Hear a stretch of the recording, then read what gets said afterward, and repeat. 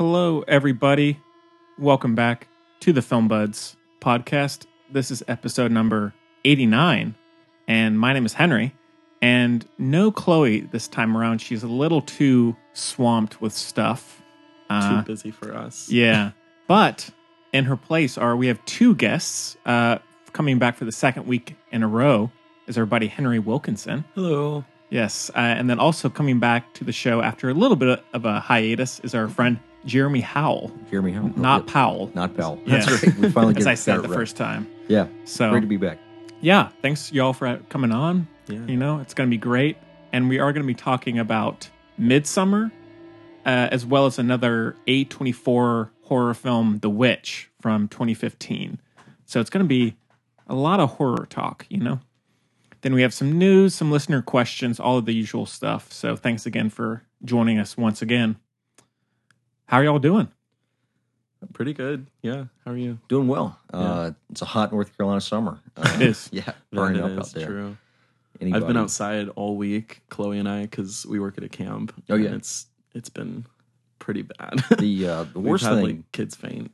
Oh, yeah. The humidity is Yeah. terrible. I mean, it just zaps your energy. Just For sure. I think we need to introduce the siesta into North Carolina culture.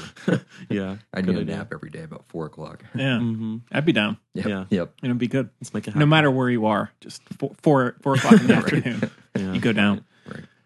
But, and I guess a few quick little announcements. So we have teased that our companion podcast, The Music Buds, would be coming soon. And I think I can say officially it is coming next week at some point. We're going to be getting together, or at least Chloe and myself, with possible guests. I don't know. We'll see. To talk about the Beatles, Bob Dylan, and Elton John for 3 mini little episodes that we're going to release all at once, just as our to celebrate our launch. And so that kind of goes in coordination with Rocket Man, Yesterday, and the Bob Dylan documentary Rolling Thunder Review, which is on Netflix. So Starting with 3 of the greats. yeah, man. Yeah. Yeah. I'm excited. Yeah. But, and I guess also, I know, Jeremy, I told you about it. We do have a Patreon page now. So you can go to patreon.com/thefilmbuds and become a Filmbuds patron. Very So cool. good. You know? Yeah. So go ahead and do that. And it's all in the show notes. Or you can go to thefilmbuds.com and get access through there. But, yeah. So a lot of content. Oh, and tomorrow I'm getting together with my friend Jacob Number One, as he's known on the show, to do a heist movie special. Nice. So, plenty of content coming your way. Well, cool. Awesome. Yeah. Really great. Anything else y'all want to mention? Any crazy stories? Any? Oh, man. Because Henry, you got anything? Any stories from camp? Stories from camp. besides kids fainting. Yeah, besides kids fainting. I mean, it was a great second week. Yep. What kind of camp is it? So we do crazy chairs. It's this very interesting concept to describe to people. It's basically like a wooden sawhorse, and then we cover it in paper and tape, and then plaster, and then paint, and they end up looking like animals at the end of the day. But this week we had a chameleon, and last week we had an armadillo, or armadilla, as Sealy has affectionately dubbed it, which we've never had before. So we built steel pipes onto the back to make the sort of rounded shape. This is like the Film Buds art special. Yeah. Because Oh, yeah. There you go. Big time, man. Yeah. We've got Henry, who's doing his art, and also Art and Object, which is the news site that I run. Yeah. Cool. And thefilmbuds.com, which is super artsy. There you that I go. run. Yeah, exactly. Yeah, Yes. 3 different arts. Yes. The, Yeah. the visual arts buds. Yeah. Hey, that could be a third spinoff There you show. go. The book, maybe the book buds, Although the visual art buds. Art podcasts are always difficult because you're always having to describe in great detail. Could be a little difficult. Yeah, especially visual arts. Yeah. That Right. whole thing. Musical buds. Yeah. If you ever review musicals. Well, I guess we could combine music buds and film buds at there some you go. point too. I like it. Yeah. Yeah. All right. Well, with all that said, I guess Yeah. we can go ahead and jump into our first review, which is Midsommar, and we have a clip. Let's take a listen. I told you that I want to go to that festival in Sweden. No, you said it would be cool to go. Yeah, and then I got the opportunity, and I decided to do it. I don't mind you going. I just wish you would have told me. That's all. Dude, she needs a therapist. You've been wanting out of this stupid relationship for like a year now. And don't forget about all of the beautiful Swedish women you'll meet in June. Okay, guys. That's not her again. Seriously? Babe, what's happening? Danny. I was so very sorry to hear about what happened. I'm sorry.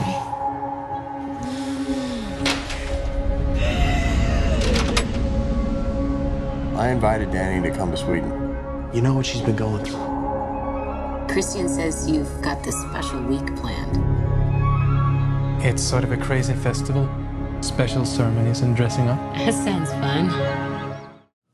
Okay, so Midsommar is written and directed by Ari Aster and stars Florence Pugh, Jack Rayner, William Jackson Harper, Wilhelm Blomgren, Will Poulter. That's about it. Yeah.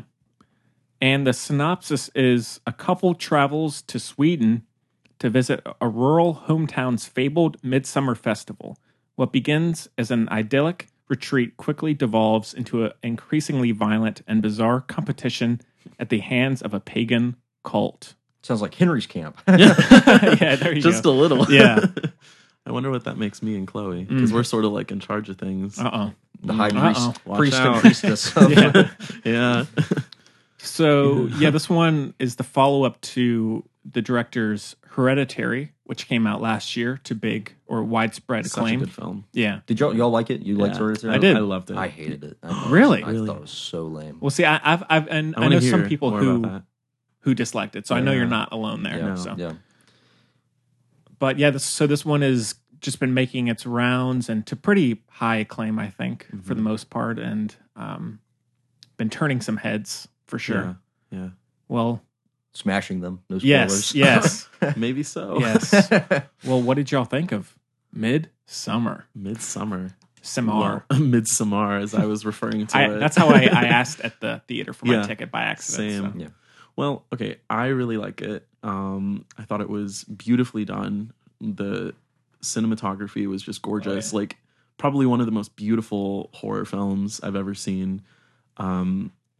So bright, which is interesting. Normally in horror films, it's sort of covered in darkness. Mm-hmm. And I liked that this was, they had the sun almost always in the sky, which was interesting. Yeah. Well, see, now, is this a horror film, Henry? Yeah, that's a good question. Because, see, I refer to it as one, but I feel like it sort of lives in its own category. It's not really strictly horror. What makes a horror film? Yeah, we were talking a little bit about that'll keep you busy. Yeah.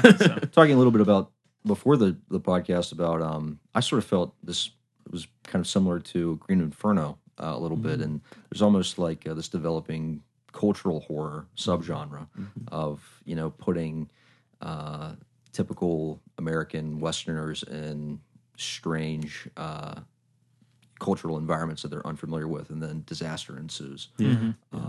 And I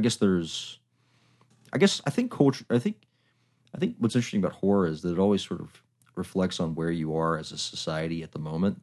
And so I think the thing about this movie and Green Inferno, which a lot of people didn't like, but I actually like. Well, I mean, I appreciated it for what it was. I think that there's this debate about culture and xenophobia and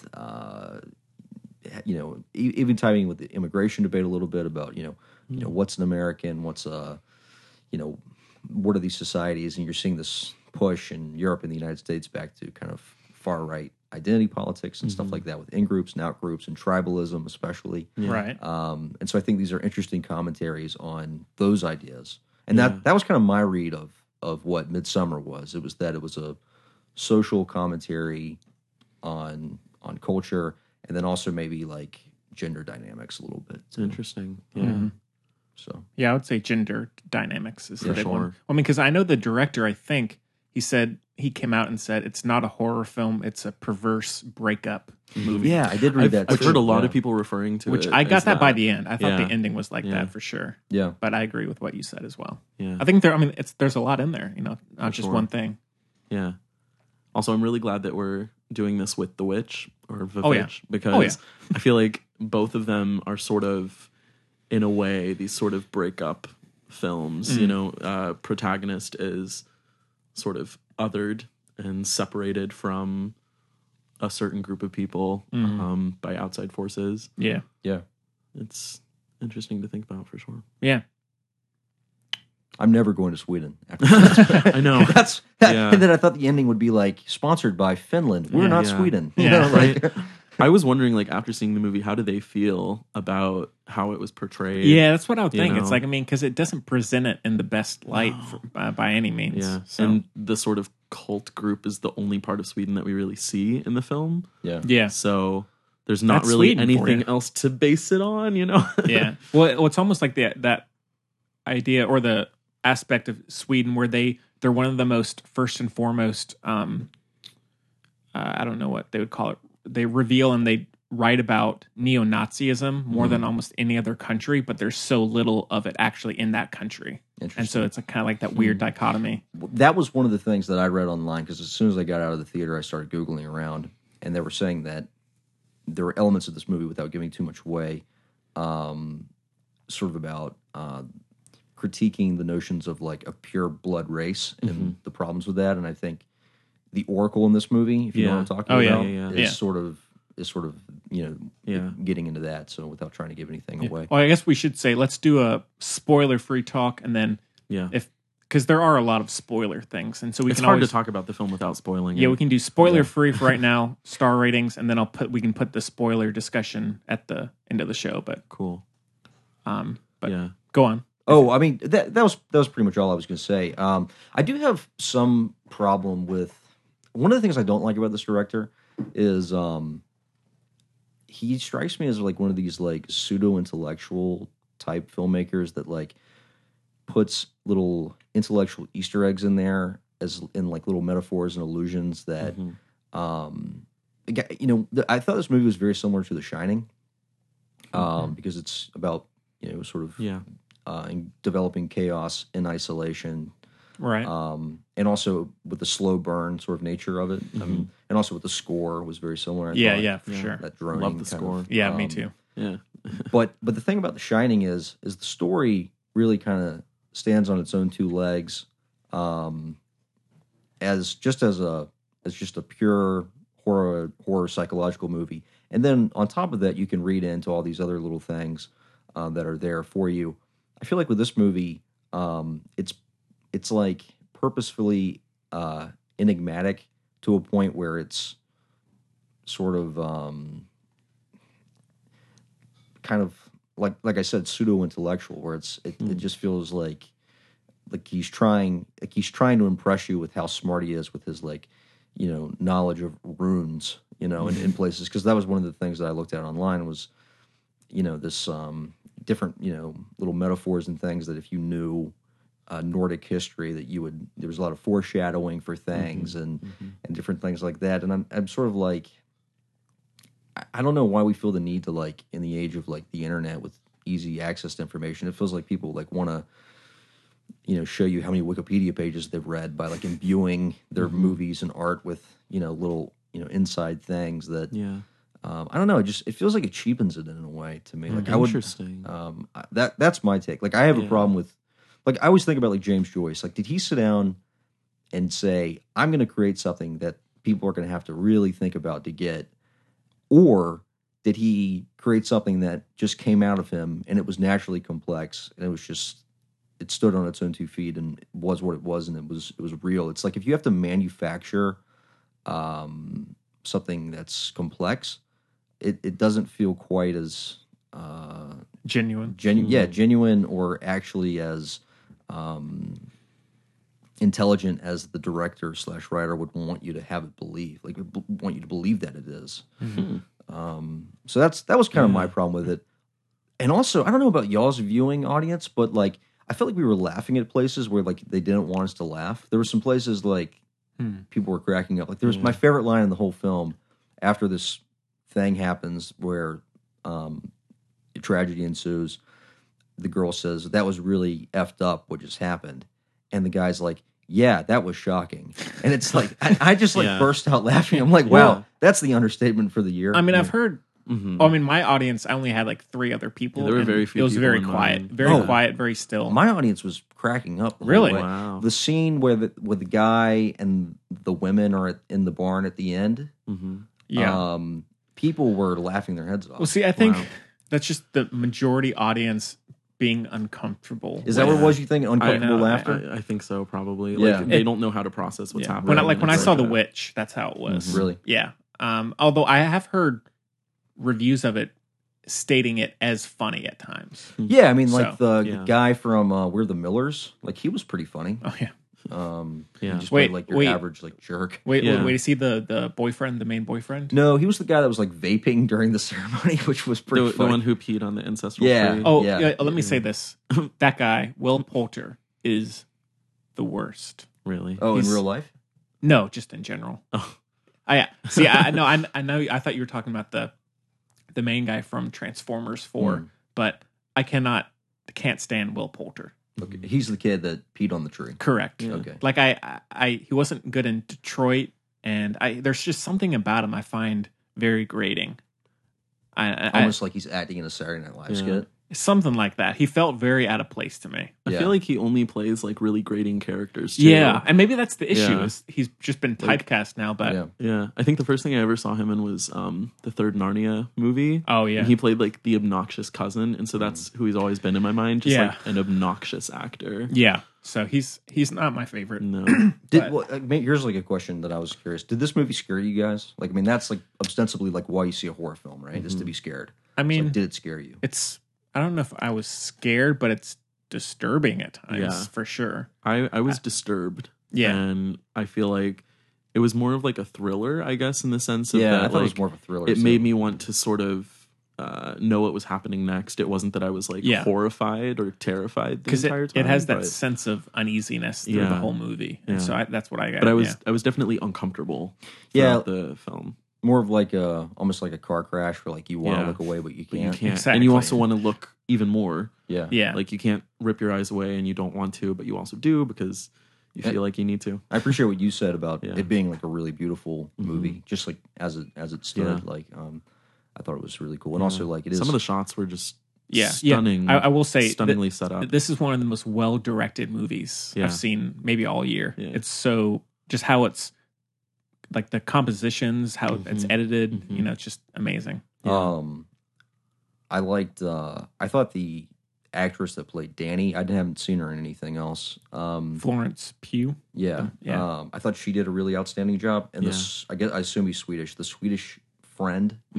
I thought he did a really great job. Yeah. The rest of the cast. I mean, the folks in the compound, like the camp or whatever, all the Swedish actors. I thought the Swedish actors were very good, but I thought the boyfriend was pretty lackluster in his acting, and I thought his friends were also pretty lackluster. I thought they were just standard, typical bad horror actor type people. Right. Although, which was disappointing because the boyfriend, I can't think of his name, but he plays the older brother in Sing Street. Jack Rayner. Jack Rayner, and I really liked him in that. I thought he gave a really good performance, and so I was really excited to see what he did here. Yeah. But he just seemed a little wooden, maybe. He seemed sort of like he was going through the motions almost. A little bit, yeah. But interestingly enough, that's sort of how he was, his character. You know, just not That's really in it emotionally. And so I feel like maybe he went too far. maybe he got too into it. I don't know. Yeah. Yeah, well, because the first thing I saw him in was Transformers 4, and he has this really bad mix between an Irish and like an Australian and an American accent. Yeah. And I cannot get that out of my head every time. I think he is Irish in real Yeah, life. but his accent in that movie goes all over the place, and so I whenever I see him, I'm like, you got to get in your NASCAR and just start driving to, you know. But, I think Florence Pugh was fantastic. She's going places, I think. Yeah. Like this performance was one for the books, I think. Yeah. The first 5 minutes before the Oh my title god, card, I was about to say that. that was the best part of the film. I was like, I'm so in. perfectly done. Yeah. Yeah. Yeah. Just Yeah, again, just and the way that they brought it back. Yeah. And throughout the film. Yeah. Just that storytelling of how it's revealed is amazing. Yeah. Um, And it sort of tells you everything that you need to know about Danny's character too. yeah, Like Yeah. it's a great way to set up Yeah, the yeah, film. for sure. right. I did think it was a little slow.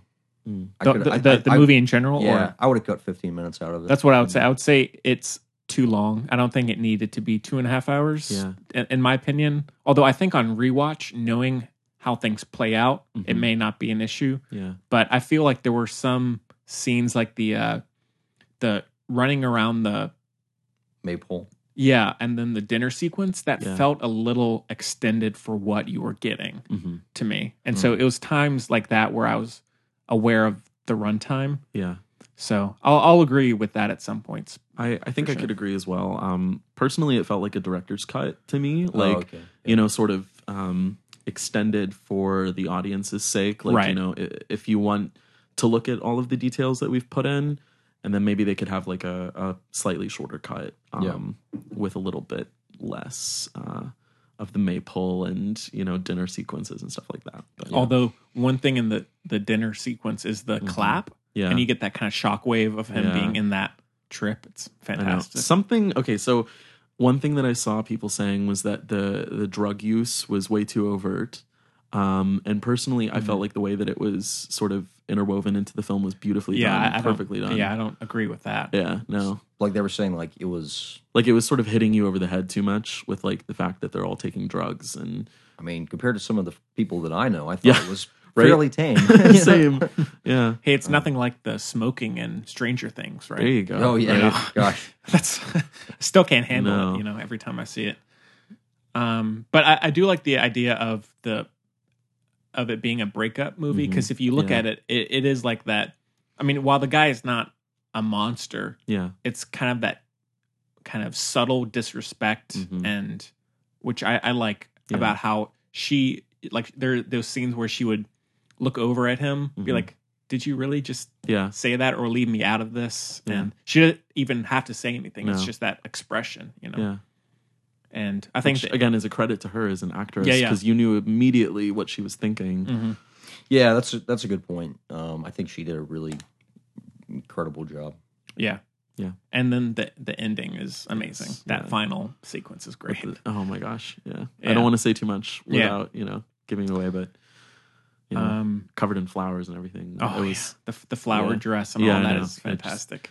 the imagery was so captivating, and Yeah. And then I guess I'm having a hard time to remember what the last shot of the film was. it's of her. yeah, it's like a Yeah, slow okay, I zoom, remember. Yep. I remember. facial Yep, expression. Yep. Gotcha. And then to be spoiler free, the sacrifice stuff on the cliff. Yeah. That guy loves head gore. Oh You know yeah, what I'm for saying? sure. Yeah. That might even be Yeah. too much of a spoiler, but Wow. it's like he like in Hereditary, there's the iconic stuff in that. You could say it was a smashing scene. Exactly, Jeremy. Well said. But Yeah, I thought that was well done. Although my problem with that scene was what happened after. I thought the reactions of the characters after that to me were not realistic, because anybody that saw that would get the heck out of there like immediately. And then for the guy to be like, "Yeah, that was really shocking." Like, I mean, Yeah. that was just like, I mean, It was like, let's keep an open mind, right? you know? Yeah, it's Yeah. like, no, let's get out of here. These people are nuts. Yeah. You know. Yeah. So, but I think that's maybe an interesting point, and something I hadn't thought about is that maybe in society today we have this problem of, because we so fear offending people because of their ideology or culture or religion or whatever, we're tolerant of things that we shouldn't be. Like we go too far and before saying like this is wrong. Like I've heard the critique of, some people have critiqued, Democrats in this country of being pro equal rights for women, but then having being too accepting of religions that treat women as second-class citizens. So, and I think that's an interesting idea. Yeah. It's all about balance, I guess. Yeah, for sure. And I feel like that's definitely related to the film, the way that women are treated, Yeah. and the female characters sort of the agency that they have or don't have, the way that the men characters sort of, almost control what they do in certain scenes, the way that their identities are very much tied together. Right. And without saying too much, I don't want to. In the Swedish village, it's interesting that the women are the ones that have all the power. For sure. Yeah. Yeah. For the most part, I can't think of one of the Swedish male characters that because the main sort of high priestess of the place is a woman. Yeah. Usually, when they had somebody speaking for the group as a whole, it was a woman. Yeah. So, I didn't know if the whole thing about the thesis was really necessary. I will agree with that. Yeah, I was feel like they could have cut that. While it maybe could have been there and worked, I think it was a little too focused on it. Yeah, I thought let's get back to the. It provided the reason stuff. to be there, but beyond that, it was unnecessary. They didn't need to keep reminding us about exactly. it. Right? Yeah. And so that's ended up going nowhere. Exactly, and that's where I felt the length. I'm like, all right, let's speed this thing up. Yeah. Ari. I think it's Ari. Ari. Yeah. Speed it up, Ari. And sometimes I wish maybe they had shown less of what happened to some of the characters, just to make you wonder. Because I thought it was a really cool reveal of what happened to the British student guy. Yeah. Where he goes into the chicken coop and sees. I feel like they showed just enough. Because we still so wondered well. about a few characters. We just saw them at the end, wink, wink, at that last scene, but we never really saw what exactly happened to them. Yeah. We just got little like hints. That's fair. Yeah. And then there's the one you never find out what happens to the well, that's spoiler. I'll edit that out, but but I don't even think she's at the final scene. Right. And so you never I'll say we never that, fully know. Yeah, but that's one thing that goes overlooked, I think. Maybe intentionally. I don't know. Mm-hmm. But yeah, just a really interesting movie to see in a theater, Yeah, for sure. Even if you love it or hate it, it's just worth seeing. Actually want to go back again, knowing how it ends. And also to sort of pick up on all of the little Easter eggs that you mentioned, Jeremy. Because personally, I felt like as a film, I really like having all of those details. Because you mentioned the runes, and when I was in middle school, I was like obsessed with Nordic culture and stuff like that. And so I learned runes, and I couldn't tell you a thing about them now, but it was interesting to see, like little nuggets of like, here's a thing that you may know about, and it's not inherently important to the story, but for people that are in the know, it's kind of like, oh, that's cool. I know what that is, but if you don't know, it doesn't take anything away from the story. It's just that's fair stuff to appreciate. Sure, I think. Sure. Yeah. And I felt like all the details that were there were intentionally placed, you know, and that like everything on the screen has a reason, even if we aren't. Yeah, See, I guess that's told what the reason is. That's the thing that I actually don't like. Yeah, is I don't like when they purposefully place things because I think that it feels too contrived. Yeah, and for me, it's like it's sort of up to the viewer to like connect the dots, like the pies that they had at one point. I was very much wondering, like, me too. Yeah, I was like, what's going on with this? And we never find out. And I thought that was really cool because it's almost like that.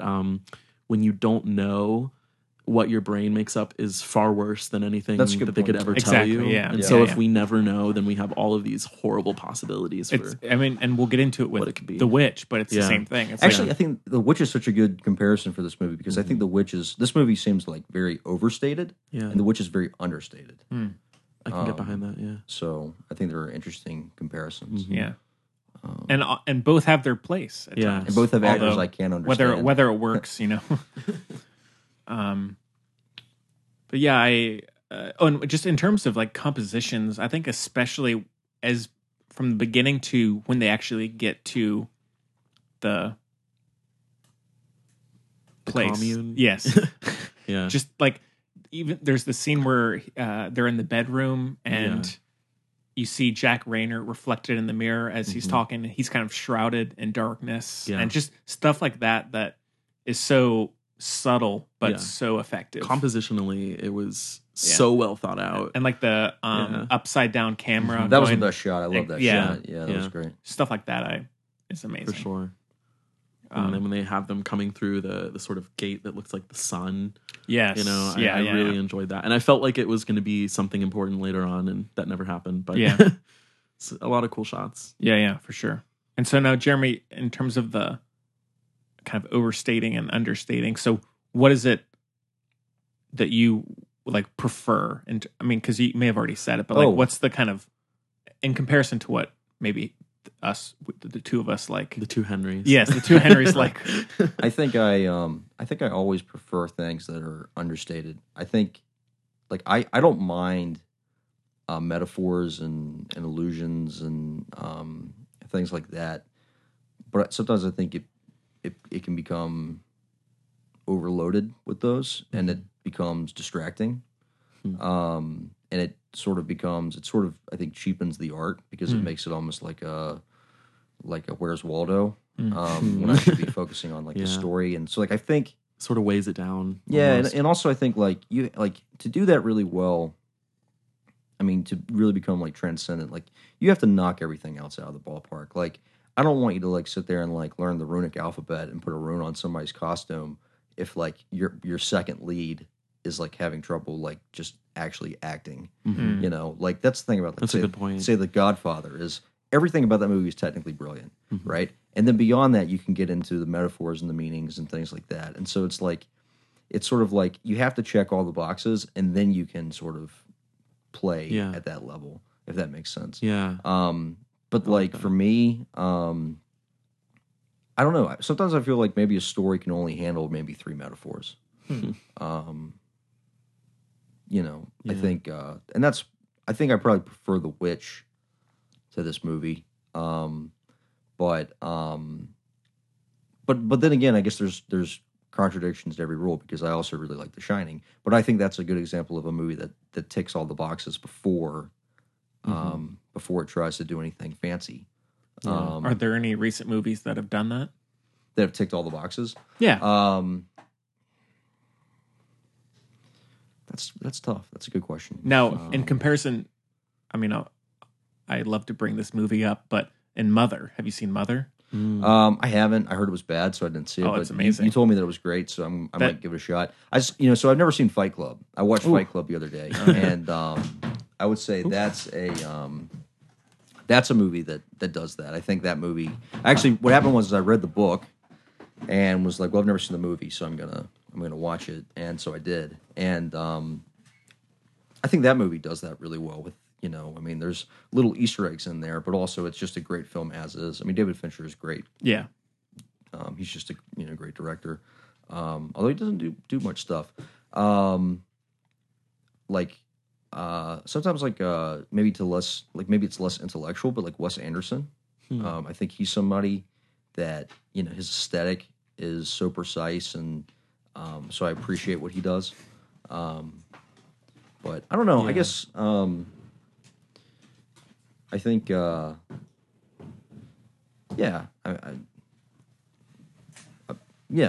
think I would say I generally prefer understated filmmaking. It's fair. Yeah. Sorry, my dog was. Oh, no problem. Oh, no. Yeah. Explain for the noise. Sure. Yeah. Like, There Will Be Blood is one of my favorite movies, and that's a movie that like, if it has metaphors, they're at the peripheries. Because you're just so engrossed in the story of this one guy, and what's amazing about that movie is that whenever you just strip everything away and you just have a brilliant performance, when it's just one man in a hole with a pickaxe, I mean, it rocks. I could watch that all day. You know, no, you can. I mean, you can read so much into that, but that's fundamentally a story about the competition between capitalism and religion. Yeah. And I think that plays beautifully. And that's what I mean by like having just enough metaphors to make the story meaningful. This guy seems like he was just throwing in stuff that like was just fun because it was there. Like it was just like it was like he was trying to like impress his friends with his knowledge of runes. You know, like I hope they were impressed. I hope they were too. Yeah. I mean, I certainly was. Like, and I'm really glad that you brought up the costumes because as like a costume person, I absolutely loved all of the hand embroidery and the intense sort of lace and details and stuff like that. Yeah. Almost to the point that maybe I didn't realize that, there were maybe some things that were lacking a little because my brain was like, look at the costumes, they're so good. Right. So I think aesthetically the movie was outstanding. Yeah. I think it was awesome. And one thing in terms of costumes and production design is the dormitory place where you never really the murals. And you're never really focused on that, but you can see it, and it's kind of like what you're saying. It's almost oppressive. Yeah, you kind of get little bits and pieces, and you can put it together yourself. But it did look amazing. So for sure. All right. Well, any non-spoiler stuff you all want to mention? I did think, and I'm glad that we brought up Christian, the boyfriend, his sort of lackluster sort of performance in the film, because I didn't understand why the village girl was attracted to him and like set her sights on him, because he just sort of felt very bland to me. And I was like, why would anyone desire this? But maybe because they were both redheads. I was thinking perhaps about that too. Yeah. Maybe like I think that was like had something to do with like like me. Right, yeah, but maybe so. I will say the landscape in this movie is almost like another character. Yeah. I think also the architecture. Yeah, for sure. Very cool. In the village, there was one building in particular. The first shot when you see the commune, all of the buildings are sort of straight, except for this one that's like at an angle. And I don't remember if that's the like sort of religious building or if it's the. I think it is. Yeah, where they keep the books. Where they keep the books and stuff. I really liked that was like off kilter. Yeah. As opposed to everything else, which was very sort of geometric and I was actually level. I was reading last night that the production design was actually done entirely by IKEA. Wow. I'm just kidding. Can I buy these houses? Yeah. One thing is I do like how the beginning of the movie, I almost thought it was going to be another Hereditary, because I guess both films deal with the loss of a family member or a loved one, and then familial the grief, relationships, right, and the aftershocks of that. But then it kind of veers off, not as a really spoiler, but kind of veers off Takes and a does different direction, its for own thing, sure. which is interesting. Yeah. Which I kind of both love and hate. I was like, I was kind of liking what the avenue that we were on, and we kind of veer off to this other thing. But again, I think rewatching it would really be interesting. I think so too. Yeah. Might have to give it a poke again in the theater. I have to really like something to rewatch it. Wow. Yeah. Yeah, because I just think there's so many great stuff that I haven't seen that it's just like interesting. Oh, so you don't really rewatch things? Unless it's like something that I just really love. Like I don't know if you remember the movie Master and Commander. Oh, I love That's one of my I don't know why, but I love that movie. I watch it again and again. I think it's just the models that they use for the ships are just so cool. Gladiator, I can rewatch basically anything with Russell Crowe. No, I'm kidding. I can rewatch Reservoir Dogs or Pulp Fiction. I can rewatch Django. I can rewatch Godfather and never get tired of it. Well, speaking of Master and Commander, we were talking with my mother beforehand. She's like the Master and Commander, like fangirl. Oh yeah, yeah. She's read all the books a million times. I can't think. Pat Conroy? No.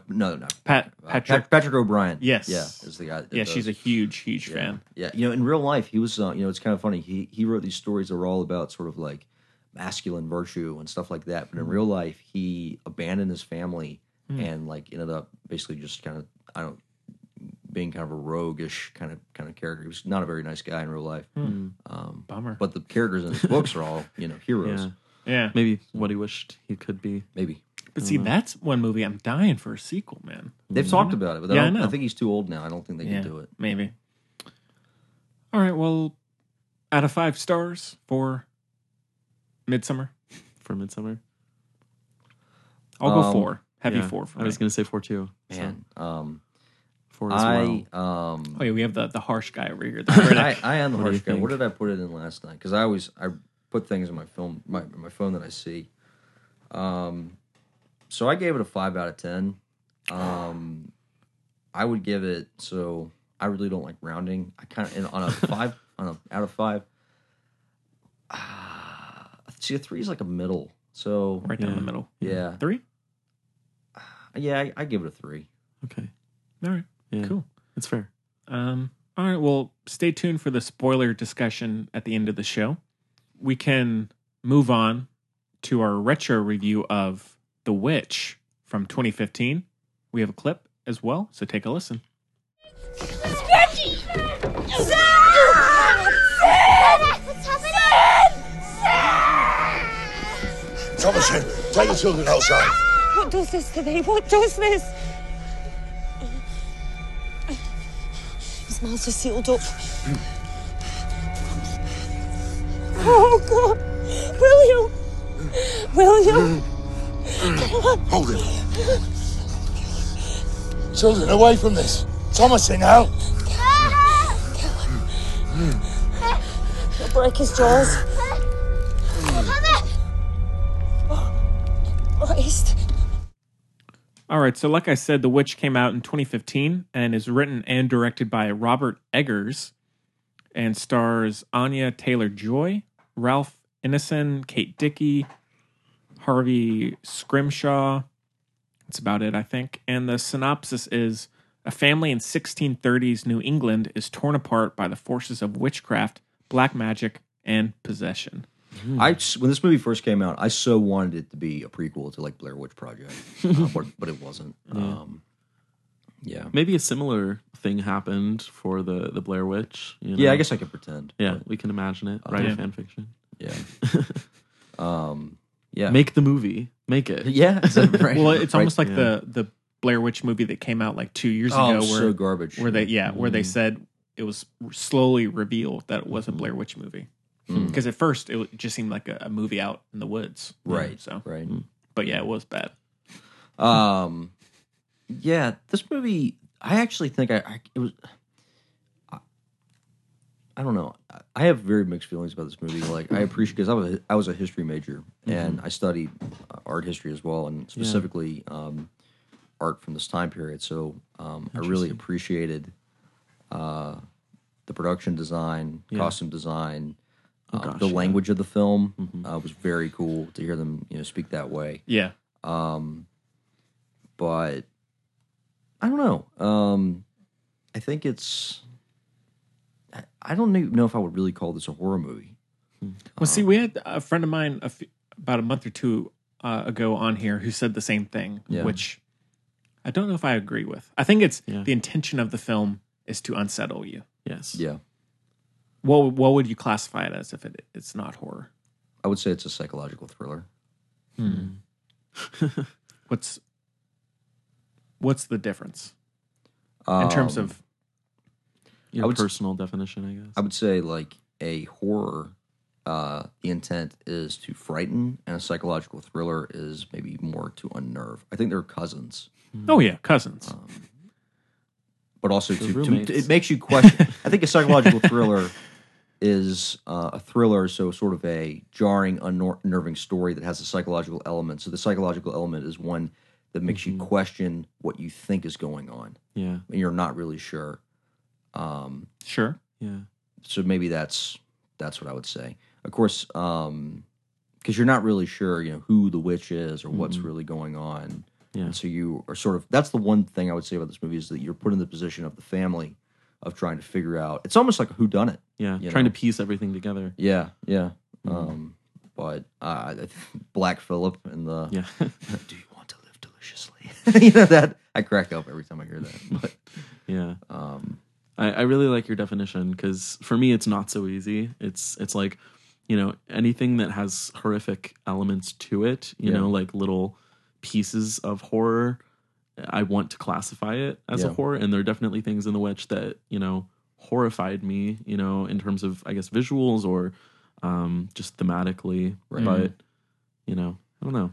It's because like I wouldn't say like a movie can have scary things in it.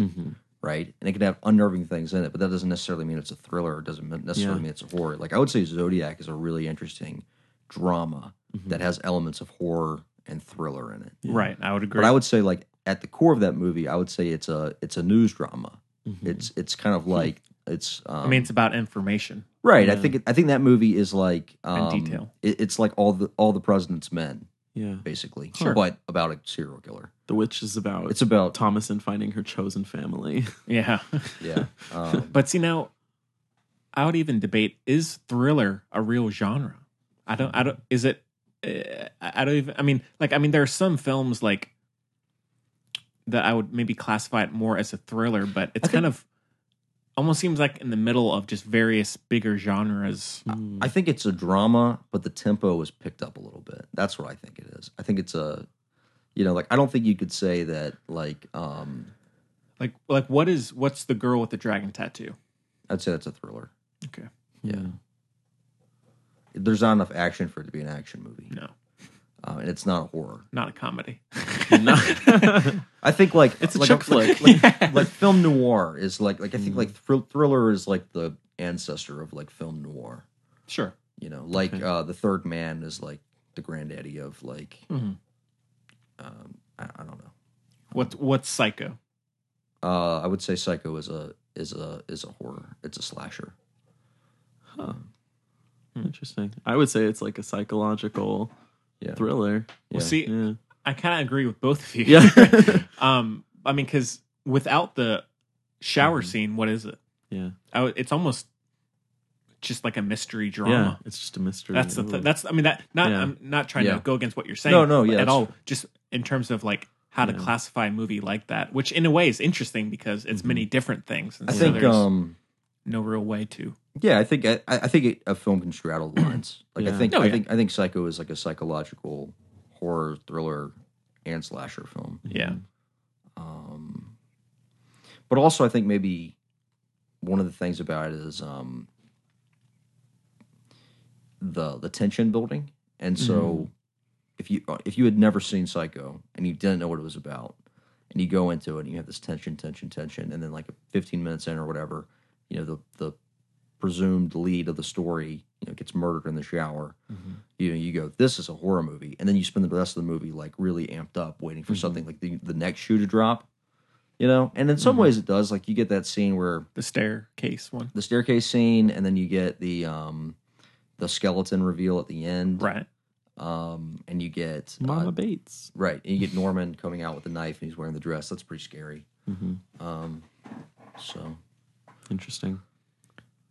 But the witch. The witch. So I'll say, when I saw this in the theater, I kind of had a situation similar to you where nobody but me was kind of knowing what I was getting into. And so everybody was talking and, sorry, my dog is, everybody was talking and laughing constantly. And so it was really ruined for me.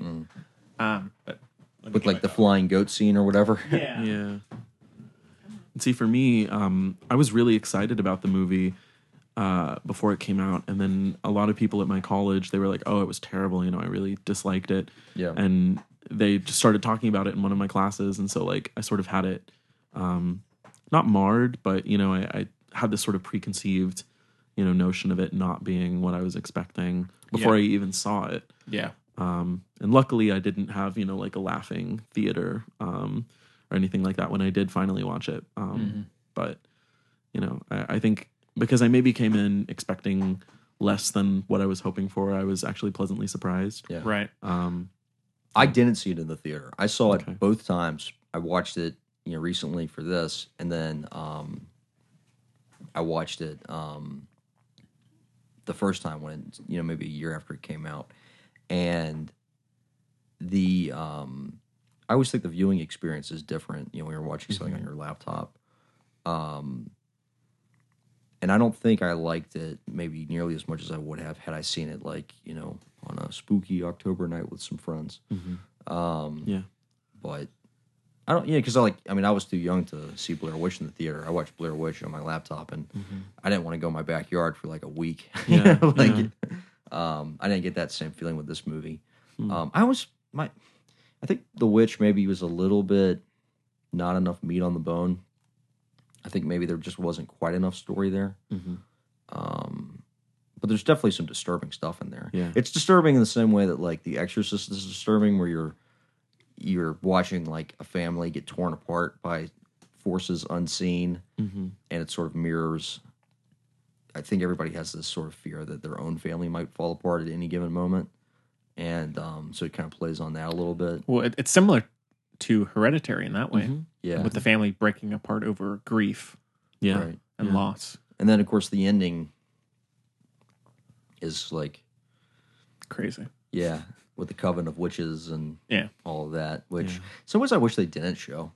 I agree. I almost wish like the last scene was her and the goat walking into the forest, and that was Yes. Yeah, that's literally what I thought as well. Yeah. Because like I mentioned earlier, sometimes when you don't see, what's happening. Right. It's like Jaws. It's like they don't show you the shark, and it's scarier. Yeah.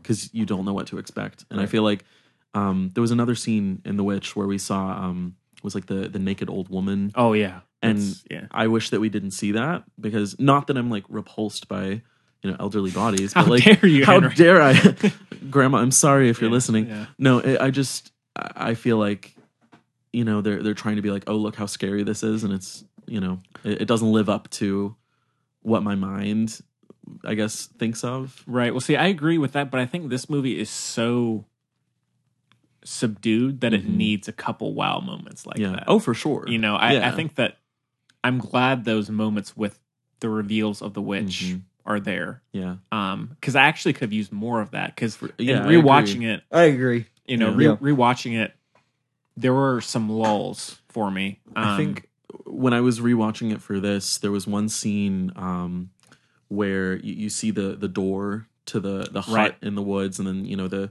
sort of beautiful love that witch. And I wish she sort of things happen, and I wish that we got to sort of see what was happening in there. Maybe get a little bit more of that. Not see everything, but maybe a few just sort of like detail shots of maybe what's going on. Yeah. Oh, and I guess I should say we can do spoilers. We can do spoilers. Yeah, Okay, since cool. it's a few All years right. old, you know. So, but I agree. 2015 is retro. Yeah. Yes. Wow.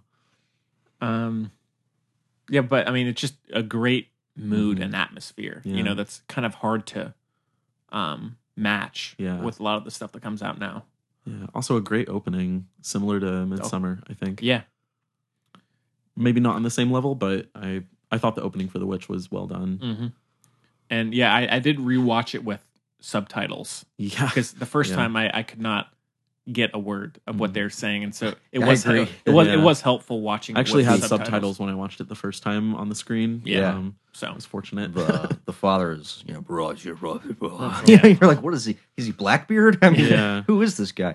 I think Actually related to Blackbeard. you are you? Edward Teach. Yeah, that's pretty cool. Nice. Yeah. Wow. Maybe we have a resemblance. Yeah, no, of yeah. that. I was about to say you got the. That's yeah, awesome. You got it, man. And what's that? I mean, I it's have to know. my mother's aunt who lives in Beaufort, which is actually where his house is. Right. And through our family tree, it traces back to him. So where's the treasure?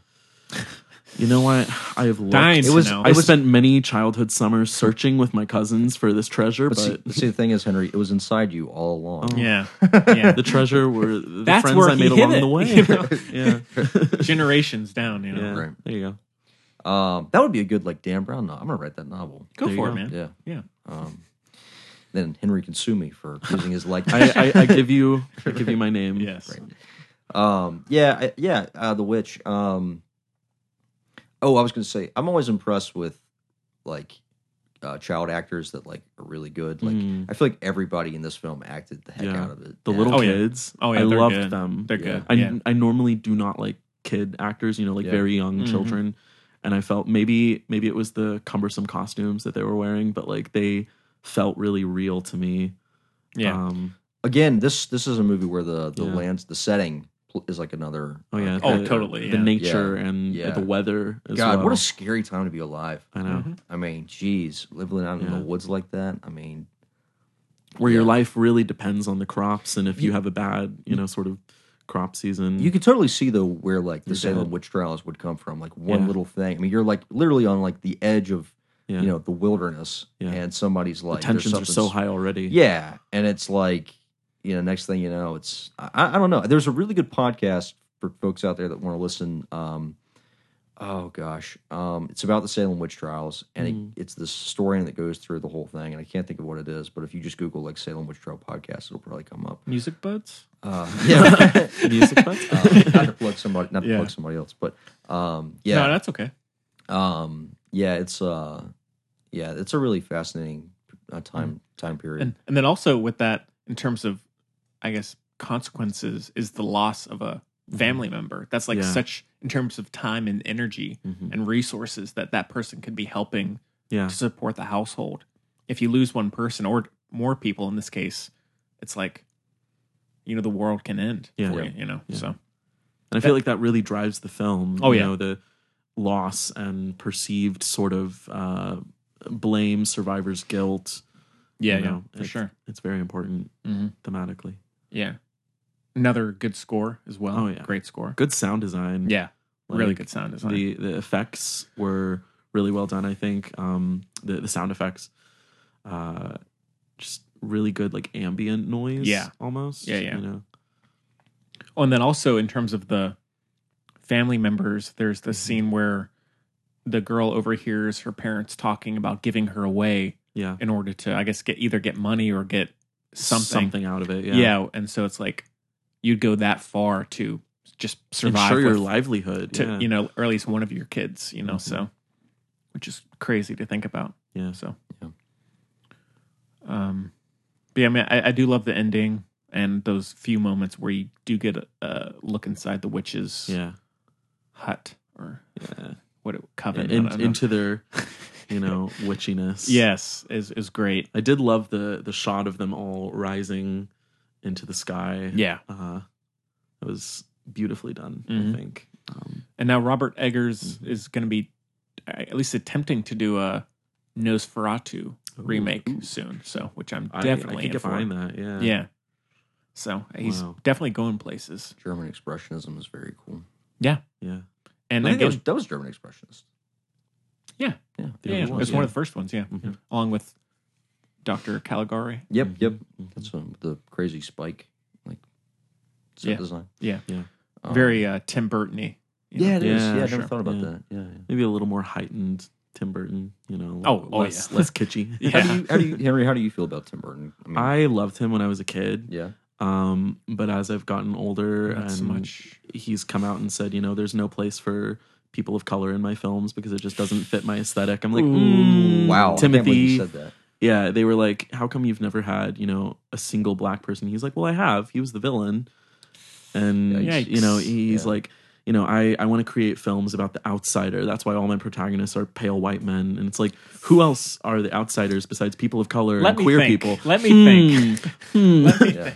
Yeah. So, I still respect him for what he is, but I'm the black and white striped colored glasses have been removed from my eyes. That's true.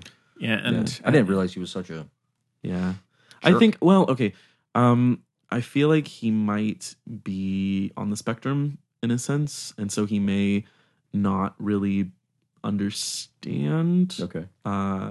But people sort of critique him, and he doesn't know how to respond. He doesn't respond well to it, and he doesn't really know how to respond to people giving him outside feedback and things like that. And so I don't know.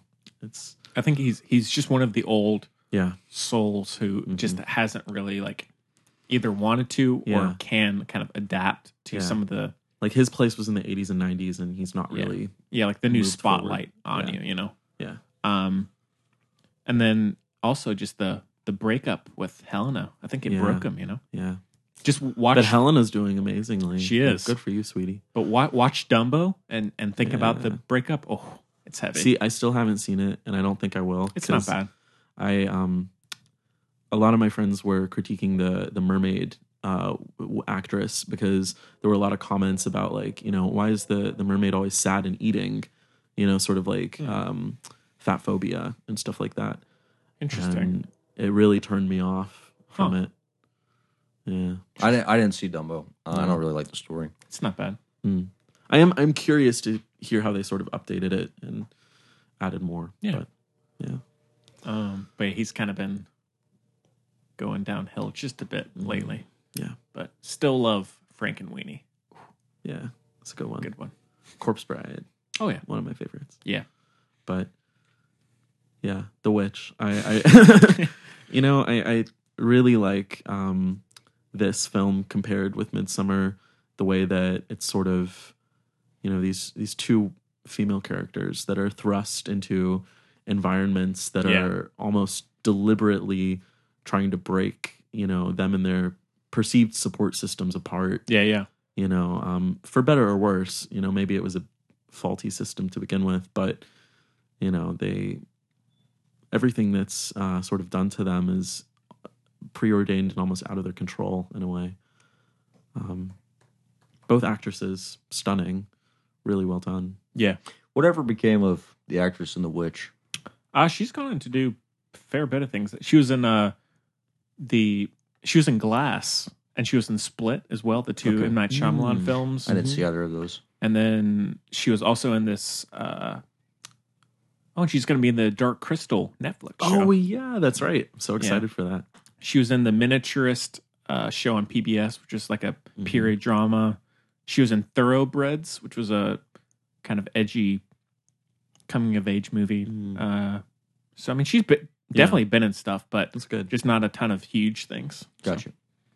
I feel like that's sort of what she's meant for. The sort of more thoughtful, arty films.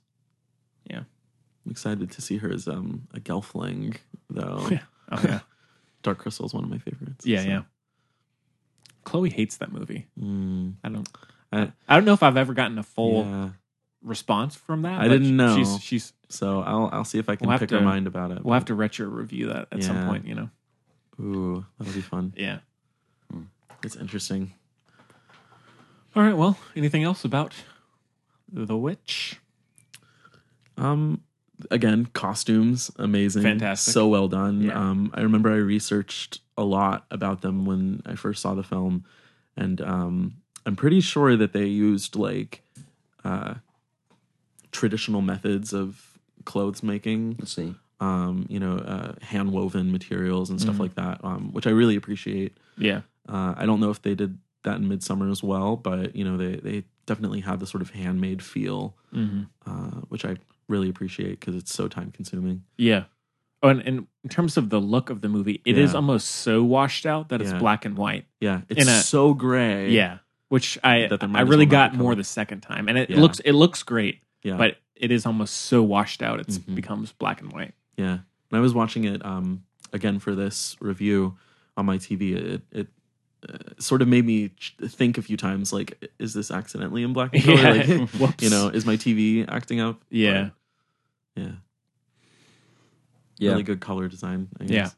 Yeah. What do y'all rank this movie? It's a solid 5 from me. Is it really? Yeah, it's one of my favorites. It's a 4. 4 for me. It's a 2 for me. 2? Yeah. You hate movies, man. I don't. He's just really critical. Yeah. I guess I just. But that's good. I don't know. It's just a big thing for me is like, am I willing to rewatch this movie, or like it's also like, what is this movie really contributing that I haven't seen before? And it's like, I feel like I've seen outdoors woods movies done better. That little subgenre. Yeah.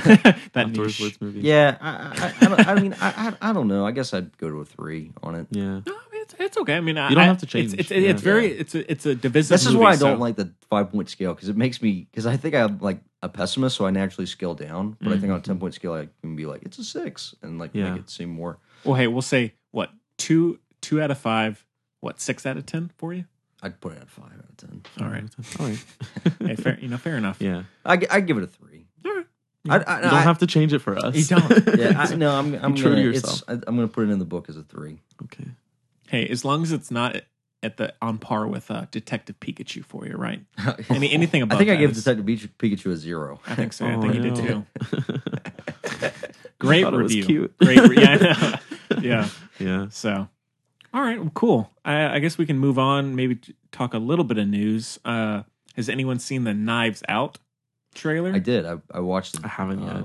Yeah, I've been meaning to. Yeah, so this is the new Rian Johnson film, who most recently did Star Wars: The Last Jedi, and he did Looper as well. And it's kind of a Agatha Christie murder mystery kind of thing with Daniel Craig and like a huge cast here. Wow. Let me see if I can pull it up really quick. Yeah, Daniel Craig, Chris Evans, Ana de Armas from Blade Runner, Jamie Lee Curtis, Toni Collette. Activia. Toni Collette is a great actress. Yeah. I really like her in About a Boy. Oh yeah, she plays the suicidal mom in that. She's really good. I like Hereditary. Yeah. Oh, she's so good in it. You know what movie with Daniel Craig that I liked that like didn't get like a whole lot of love was that NASCAR heist movie. Logan Lucky? Oh, it's so good. That was good. It's yeah, so it was good. Yeah, really good. Yeah.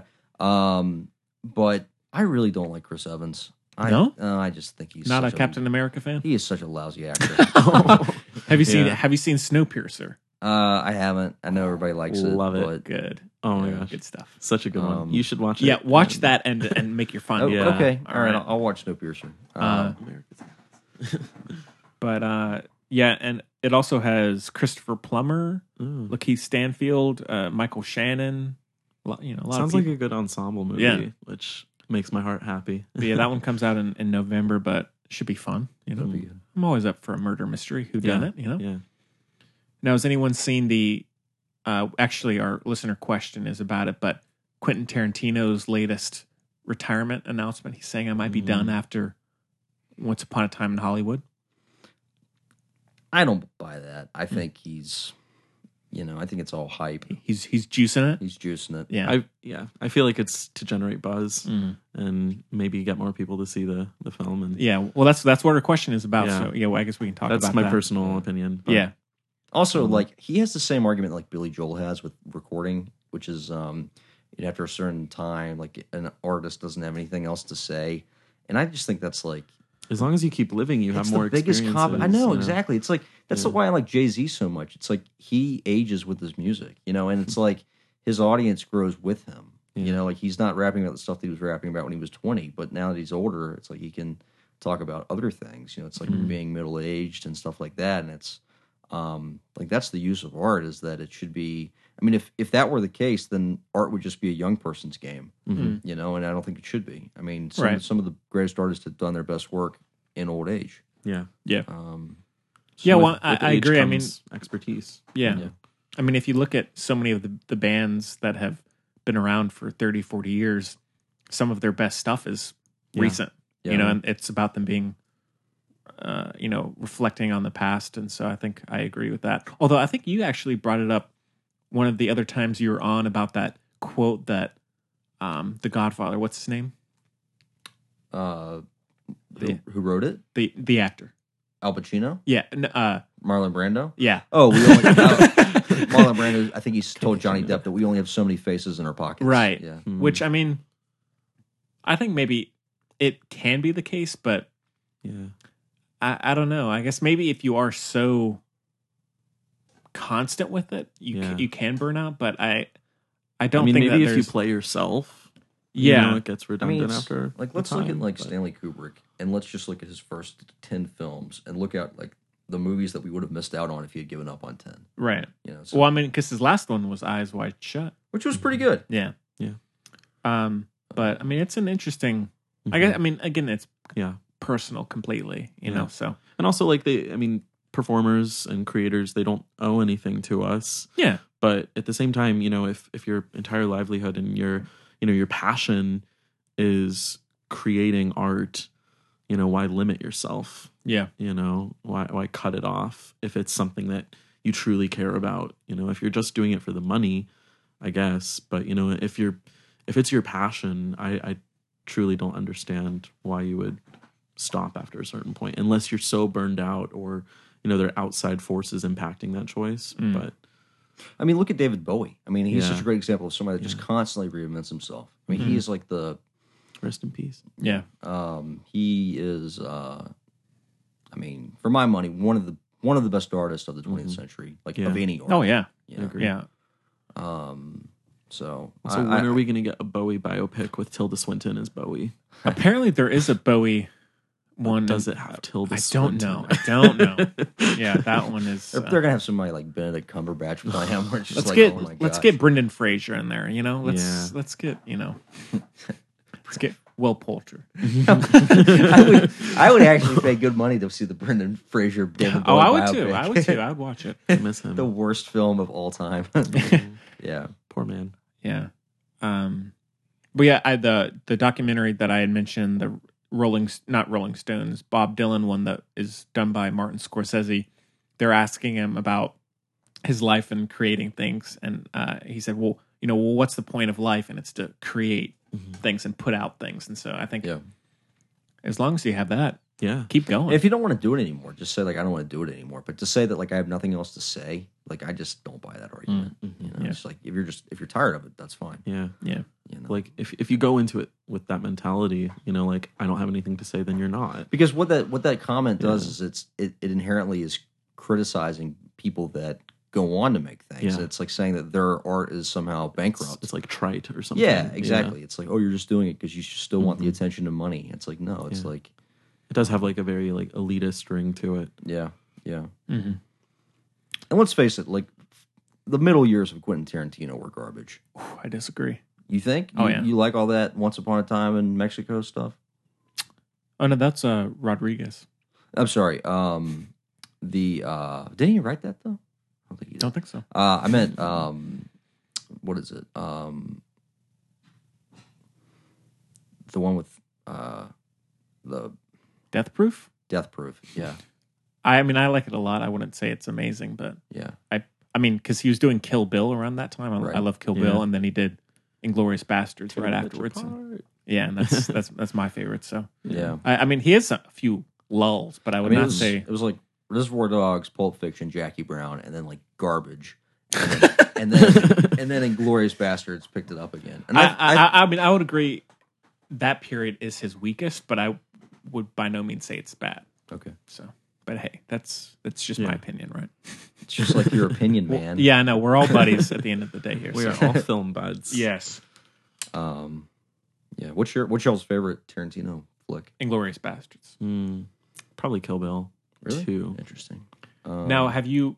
I mean, I would love to watch it. Have you managed to find the Kill Bill 1 and 2 conjoined movie? I would love to. I think it's called The Whole Bloody Affair or something like that. I would love to watch that. For sure. For me, it's a toss-up between Pulp Fiction and Inglourious Bastards and Django. Yeah. And I think Once Upon a Time in Hollywood looks A-okay. So. I don't know. I'm getting kind of worried about it. I mean, it could go either way, but I'm ready for it. I think Django is his best movie. I'm comfortable making that claim. Hey, cool. We all have our favorite, right? Yeah, we do. You know. So I mean, I love Django, so I wouldn't disagree. I think it has like one of the best villains of any movie. Period. Like, and also I think Christoph Waltz. Oh, he's so good. He's like the definition of what a great supporting actor looks like. I thought he's terrific. And Jamie Foxx is just like undeniably cool in that movie. For sure. So yeah.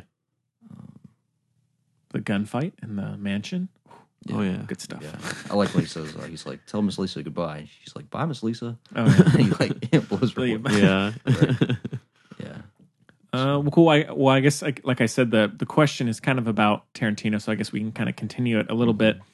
But the filmbudspodcast at gmail.com is the address that can reach us. Also on Twitter at filmbuds and Facebook and Instagram. So we're everywhere.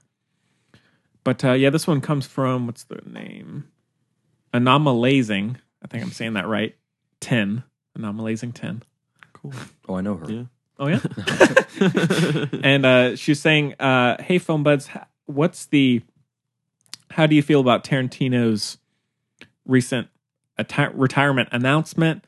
And do you think that he is just juicing it for all it's worth? Totally. So, which seems pretty juicy to me. Yeah. Agreed. Only time will tell for sure. Because if you really didn't care, you wouldn't say it like that. You know what I mean? You wouldn't come out with a statement and be like, "This is gonna be my last one. Better see it." Because I mean, think how many stars have done like farewell tours? Yeah, it's like how many times did Motley again and Crue, again like retire? You know, yeah. I love you, Cher, but yeah. Because I mean, I guess people, the Hateful Eight people were kind of cooling on him a little bit. Mhm. And so now I think he's trying to work himself back up. And Yeah. he's also building the hype of the Star Trek R-rated film Yeah, that he might do. Okay. But I think he's juicing it hard. Yeah. Although, I mean, really, I think he's got some ulterior motives. yeah. Sure. Although, I mean, like the cast of Yeah. Once Upon a Time in Hollywood, even if it was terrible, it would be a hit for sure. Oh yeah. So, I mean, DiCaprio and Brad Pitt are going to bring people in, Yeah. and Margot Robbie as well. For sure. Love gonna see it. Margot. So, but it is starting to get a little much. Like, all right, we get it. Yeah. Just do it. If you're Yeah. going to do it, do it. But, He is the king of excess. yeah, fair. So yeah, we'll have to see. And I mean, I would love for him to make a 10th movie, but hey, I can't. We can't force him. No, But no. All right. Well, cool. Yeah. So quick talk there, but it was a good question, and so please feel free to send us any questions, comments, over social media or over email. Like I said last week, we did have someone email me about my favorite ice cream flavor. I would love if you would like to know, send me an email. So there's only one or two other people out in the whole world that know. Wow. No, I'm kidding, but. one day Yes. we'll find out. Yes. So no, I really want to know your favorite coffee order, like what you like to drink. I'm just straight coffee, actually. Straight coffee. Wow. Yeah, because the thing is, I make so many sugary drinks that Yeah, I've yeah. gotten very tired of it. Interesting. So I either drink black coffee with like half and half and a Yeah. little sugar, or iced Do you prefer coffee. like a lighter roast or like darker? Darker. Darker. And you mix the I half like, and half. I like the bold. Yeah. Mix the half and half in there. You get a little sugar. Mm-hmm. He just set. likes munching on the beans. Perfect. He just Well, see, They're good. the one thing that I've discovered that one person had ordered is they will order a frozen latte with ground up espresso beans in it. Wow. And oh my God, it is so good. Yeah. Interesting. It's really good. My mom doesn't like coffee because she loves the scent, Mm-hmm. but it doesn't taste like the scent. But I found eating the ground up beans sort of gets a little bit of that like sort of buttery, nutty Yeah. scent of coffee. Yeah. I only eat coffee or I only eat coffee. I only drink coffee like once in a blue moon Wow. when I'm having dessert. with Interesting. something. Yeah. Like if I'm at a nice restaurant, it's like a family thing or something, Yeah. and people are getting dessert, I will get a coffee. But that's it. I'm more of a tea person. Like if I go to like a cafe, I either get a green tea, Yeah. or I Love some herbal tea. yeah, or I get like chamomile or something. Nice. Yeah. All good What about you, choices. Henry? Well, I mean, I'm definitely addicted to caffeine, so Yeah. I'll drink some coffee in the morning. But yeah, I would actually say I'm like a chai tea person. Interesting. My former neighbors across the street were Indian, and the mother would always give me chai from India, and it was so good. Yeah. So delicious. Wow. And so, some brewed chai with, some heated milk or something like that, blended in with like, cardamom and cinnamon. Oh my God. Oh man. Delicious. Good stuff. Yeah. good. Coffee Yeah. can't compare. I love you, coffee, but Yeah. chai is where it's at. I have been getting into oat milk recently. Yeah. Are y'all oat milk? I don't know fans? what is that. It's what's now? Is it made from? It's not made from like actual Yeah. oats. It's No. I'm not sure. Actually, it's a good question. Isn't it like from the leaves or something like It's that? something like that. Like, but Yeah. it's similar to like almond milk or something, but it's a little bit thicker and a little less sweet. Yeah. Okay. Oh, it's good. Okay. Yeah, very good. I was never a milk person. I mean, I would Yeah. have chocolate milk, but that would be Okay, Chloe's not here, but if she were, she would say everybody's a little bit lactose intolerant. And That's I true. agree because I'm not a lactose person really. I drink almond milk with my, beverages. But I'm curious about the oat milk. It's good. See what it's like. I got into kombucha for a little bit. Oh, yeah. Yeah. But then you ever had kava tea? No. It kind of like chills you out a little bit. Sleepy time. Yeah. I tried to make some, and apparently if you put too much in there, it make your face go numb, and that's what happened Oh, to me. jeez. So Interesting. it was a very unrelaxing experience Oh, for me. gosh. Wow. No, but- I have not had that. Yeah, it's interesting. Where can you find that? There's a place Yeah. in Scarborough that's like a kava tea shop. Not surprised. It's like imagine like like green tea will just kind of leave you like kind of calm. Just Yeah. like, imagine that, but just like a little bit more, like present. Interesting. You just feel a little bit kind of like Mellow. yeah. Cool. Whereas Curious like coffee, about like I'm already kind of like a neurotic person, so coffee just amps me up. Yeah. Like I had a Red Bull one time, and I thought my heart was gosh. going to stop. Yeah. Oh no. I was like, oh my god. Man, it's been a long time since I've had some Red Bull. But I mean, because working at a coffee shop and it's right there, I have shots of espresso and stuff like that all the time. So I've gotten really used to it, for better and for worse, I guess. Yeah. But yeah, I can't really do the sugary drinks as much anymore. Yeah. So, but they look really good. Yeah. I can't deny that. So. Cool. All right. Well, anything else about coffee? Yeah, let me give it my order. Yeah. So, all right. Well, I guess we can end off with our picks of the week. So, now, I mean, I'll go on for a minute because I watched a ton of animated short movies on YouTube Nice. after our talk last week. So, y'all have anything? Well, I know you're going to be discussing, I believe, yesterday next week. Yes. I saw that in theaters, and I, per usual, had mixed feelings. Of course. Right? We'd expect nothing less. Right. Yeah. I know. I don't want. I've become the negative guy on the show. I don't okay. want to Not be the at all. negative It's guy. okay. No. Because usually I'm up, and so Yeah. you gotta. Right. You have to level have out. some balance. It was, Yeah. you right. know? I'm just the Gene Siskel of Yeah, of there you film go. buds. Great. Yeah. No, I think so. I saw yesterday. It was good. I mean, I hope if I'm coming back to talk next week about that. Yeah, talk by all about it means. then. But I enjoyed it. I would recommend people see it. Cool. Because I do think it's a thumbs up, not a thumbs down. All right. Like I would recommend it. Now, are you either a Beatles fan or a fan of Danny Boyle, the director? I'm a big Beatles fan. Beatlemaniac. I am. Yeah, I actually saw Ringo Starr in Nashville perform with his all-star band. Nice. And it was very cool. Just to say you've seen one Beatle, because it's you watch the old YouTube videos of them, like from A Hard Day's Night or like on the Ed Sullivan Show, and you're like, that. I mean, they were so just, and also I love watching the old interviews of them. Like, they say the funniest stuff. Like, one reporter, asked John, what kind of girls do you like? And he's like, I like my wife. And they asked George, and George's like, I like John's wife. They're just so witty and charming. Yeah, and they just, are. Yeah. And One of a kind. yeah, I mean, they were the real deal. Interesting. And I don't know. I mean, there's never been anything like that since. I don't know if there ever will be again. Yeah. And I hate people that just are like, well, they're just like the first boy band. And it's like, that's so untrue. No. It's like they weren't the first boy band. Yeah, there's more than that. And, yeah, and also, I mean, the writing is amazing. It is, yeah. So I saw that, and also, like I said, I saw Fight Club, which I enjoyed. Having just read the book and then watched the film, I can say that I like the book more than the movie, which I think is a pretty standard, thing. But I definitely recommend it. I would say, if I had to say watch the book or read the movie, even though I enjoyed the book more, if you were short for time, I would say just watch the movie, because I don't think there's enough difference there. And I think you get enough. If you only got 2 hours, watch the movie. Yeah, I mean, if you don't want to like put a weekend into it, Yeah. That's the thing about books, is you really got to commit yourself. Whereas like movies are little microcosms or whatever. Yeah. But yeah, I would say both were good. I think Brad Pitt was the perfect choice. I mean, talk about great casting. Oh, yeah. And He's Ed good. Norton was great for the narrator, and also Helen Bonham Carter. Yeah. Helena Bonham Carter. Yeah.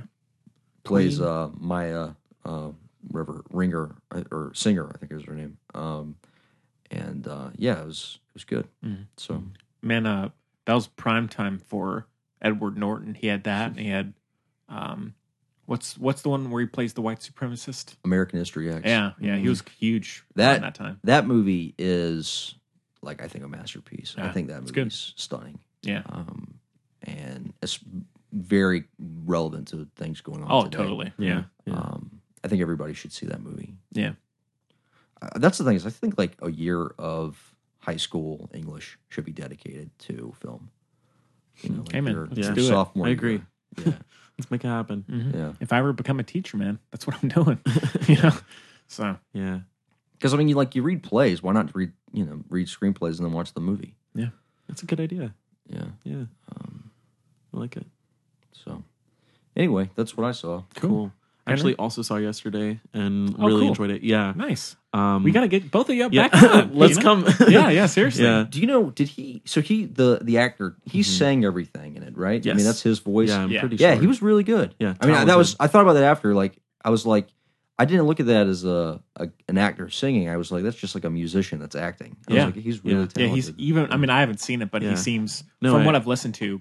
I was seems that way. pleasantly surprised, and actually, I felt the same way with Rocket Man with Taron Egerton. The vocals were just really well done. Yeah. Rocket overall. Man is my favorite film of the year so far. Wow. I love Yeah. Rocket Man. It was really well done. Taron Egerton deserves an Oscar for that, and it makes Rami Malek's. I mean, it made Bohemian Rhapsody look like a student film. Yeah. It was just, and the fact that Rami Malek didn't sing was a joke. That was such the wrong choice. Yeah. For that. I love that Rocket Man was a musical, through and through.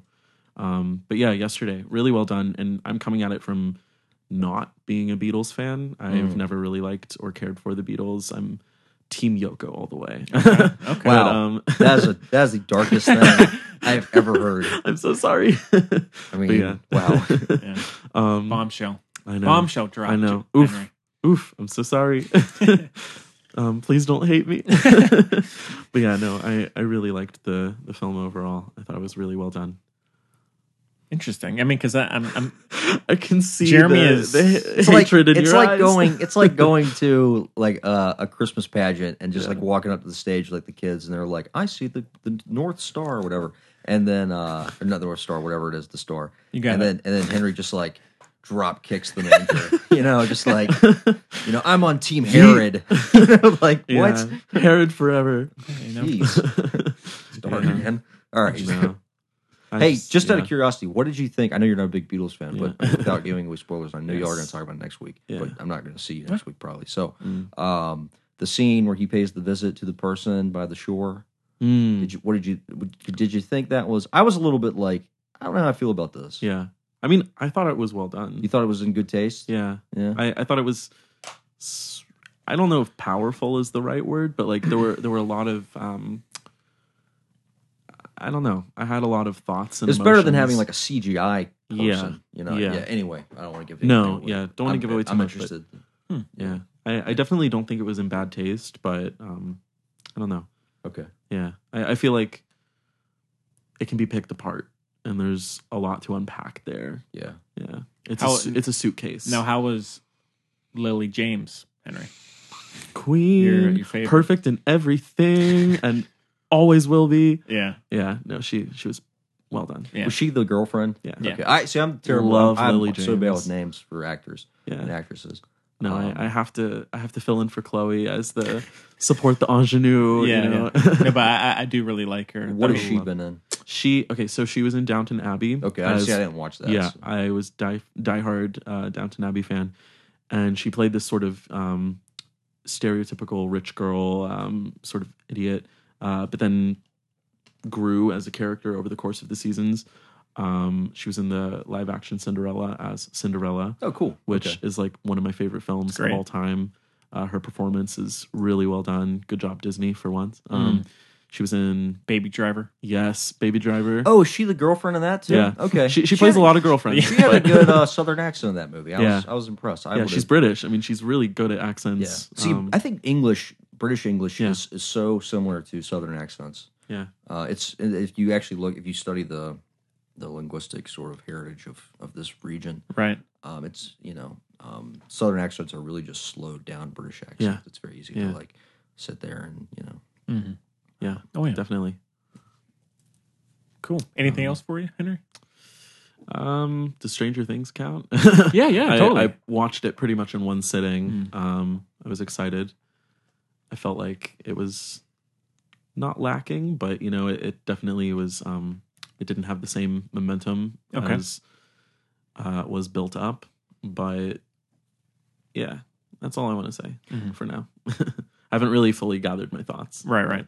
I did see when I saw Midsommar, the trailer for it, Chapter 2. Oh, yeah. And man, that looks good. Yeah. I didn't see the first one, but I didn't know Bill Hader was in that. Yeah. I watched that show Barry on HBO, Yeah. and that was just a knockout. I love that show. Yeah, I've been curious about that. Oh, it's great. You should check it out. For sure. Yeah. Because I still need to keep watching Euphoria that I talked about a week or two ago, the new Loves HBO. it, The new HBO series. But I am curious about Barry. Yeah. But yeah, he's in Chapter 2, man. Pretty good cast. I don't know if this is true, but I heard that all of the child actors from the first film had a say in who was playing That's so the cool. older actors. That's awesome. I could see it. Yeah, I don't know if it's like a true thing or just something that people made up that everyone's been like, oh, that's cute. But, yeah, I think the cast is really well done. The first movie, I liked it. I liked it a lot, but it also definitely scared me because I'm not a clown person. Yeah. I don't like clowns at all, and so I think, it was a bad idea for me to see that at night. But yeah, I'm definitely going to see the second one. I'm excited. Sure. Yeah. For sure. It does look sort of silly, but it's it. So. Yeah, might as well be. Yeah. All right, so I'll just kind of burn through these until people get bored. Yeah. So, yeah, I mean, these were just a bunch of ones done by various companies. You can spend hours on YouTube watching great animated short films. So if you ever need time to kill, do that. And some of these were student films that were really impressive. So first one I watched is called Pip, which is about a dog at Canine University trying to become a service dog for the blind. Love it. But he's having trouble dealing with the formal structure and training of school. And he's like, I just can't keep up, That sounds cute. Yeah. And so, but he's getting discouraged. And so he decides to quit. But as he's leaving, he sees a blind woman who's has gotten lost in a construction site to be covered in concrete. Oh, no. And he races for her Yeah. and brings her to safety. Oh. And luckily, the entire school was watching. Yeah. And they bring him back. And he's and it shows, you don't need formal training to be good at something. And so, and It's then a good message. Yeah, and I think it was actually maybe done by some company that's like kind of promoting pets and dogs and everything. Then I watched one called Sandcastle, which is about a sandcastle on the beach, but it's kind of brought to life, and there are like sand soldiers guarding it and everything, and it's very detailed, like very kind of like Lord of the Rings esque. Oh, cool. But then a crab comes, and it becomes this like epic fantasy battle between like soldiers are dying, sacrificing themselves for one another. But then at the end, guess what? A wave comes and destroys it all. No. That's pretty cool. I like that, actually. But the animation is quite good on that one. Yeah. Then I watched one called Reflection, which is about a girl who is being teased and is kind of losing sight of her self and personality. And so she, in order to be accepted, she throws away or is trying to throw away her ice. What do you go on the ice with? Skates? Yeah. What do you go on the ice with? Yeah. Picks? So she decides to throw them away in order to be seen as cool, I guess. And she's walking through the city, but her reflection is literally following her through windows and water puddles and everything, trying to get her to stop. Then all of a sudden, when she is about to throw them over the bridge, her reflection stops her from doing that, and she decides to keep them and keep being herself and power really through sweet. it. Yeah. Then watch one called Poilus, Poilus, which is about like a mix between a World War I story and Watership Down. And it's pretty much just World War I, but with rabbits on two legs. Okay. And it's about a soldier who runs out into no man's land during an attack, and he sees this huge kind of creature pop up, and he shoots it, but then he kind of passes out, and he wakes up the next day, and it's just another soldier like him, or another rabbit. And so he's kind of horrified that it's just someone who looks exactly like him. And then the final scene is him the next day running right back out into no man's land, having to do it all over again. Oh, wow. Yeah. Powerful. Yeah. And then I watched a student one called Overcomer, which is about a depressed teenage girl about to turn 18 years old who has all these negative thoughts running through her head, like, you're not pretty enough, you're, mean, blah, blah, blah. And she sees all of her friends or all these people on social media with like lives, quote unquote, you know, with groups of friends and all that. And she's just kind of going further and further into herself. And then she goes to sleep, and in her dream, a younger version of herself pops up, and she kind of watches how her younger self became this way, and is just being teased by people, and the girl's kind of just losing herself and just shriveling up. And as these memories go by, she's being covered by chains and shackles until she can't move at all. And so then the final scene is her deciding she doesn't want that, and she goes up and hugs the younger version of herself and says, "You matter. Wow. You know, you're great." And then she wakes up the next day and decides to have a better, more optimistic outlook on life. Wow. Yeah. It's truly how it be. Yeah. Sometimes.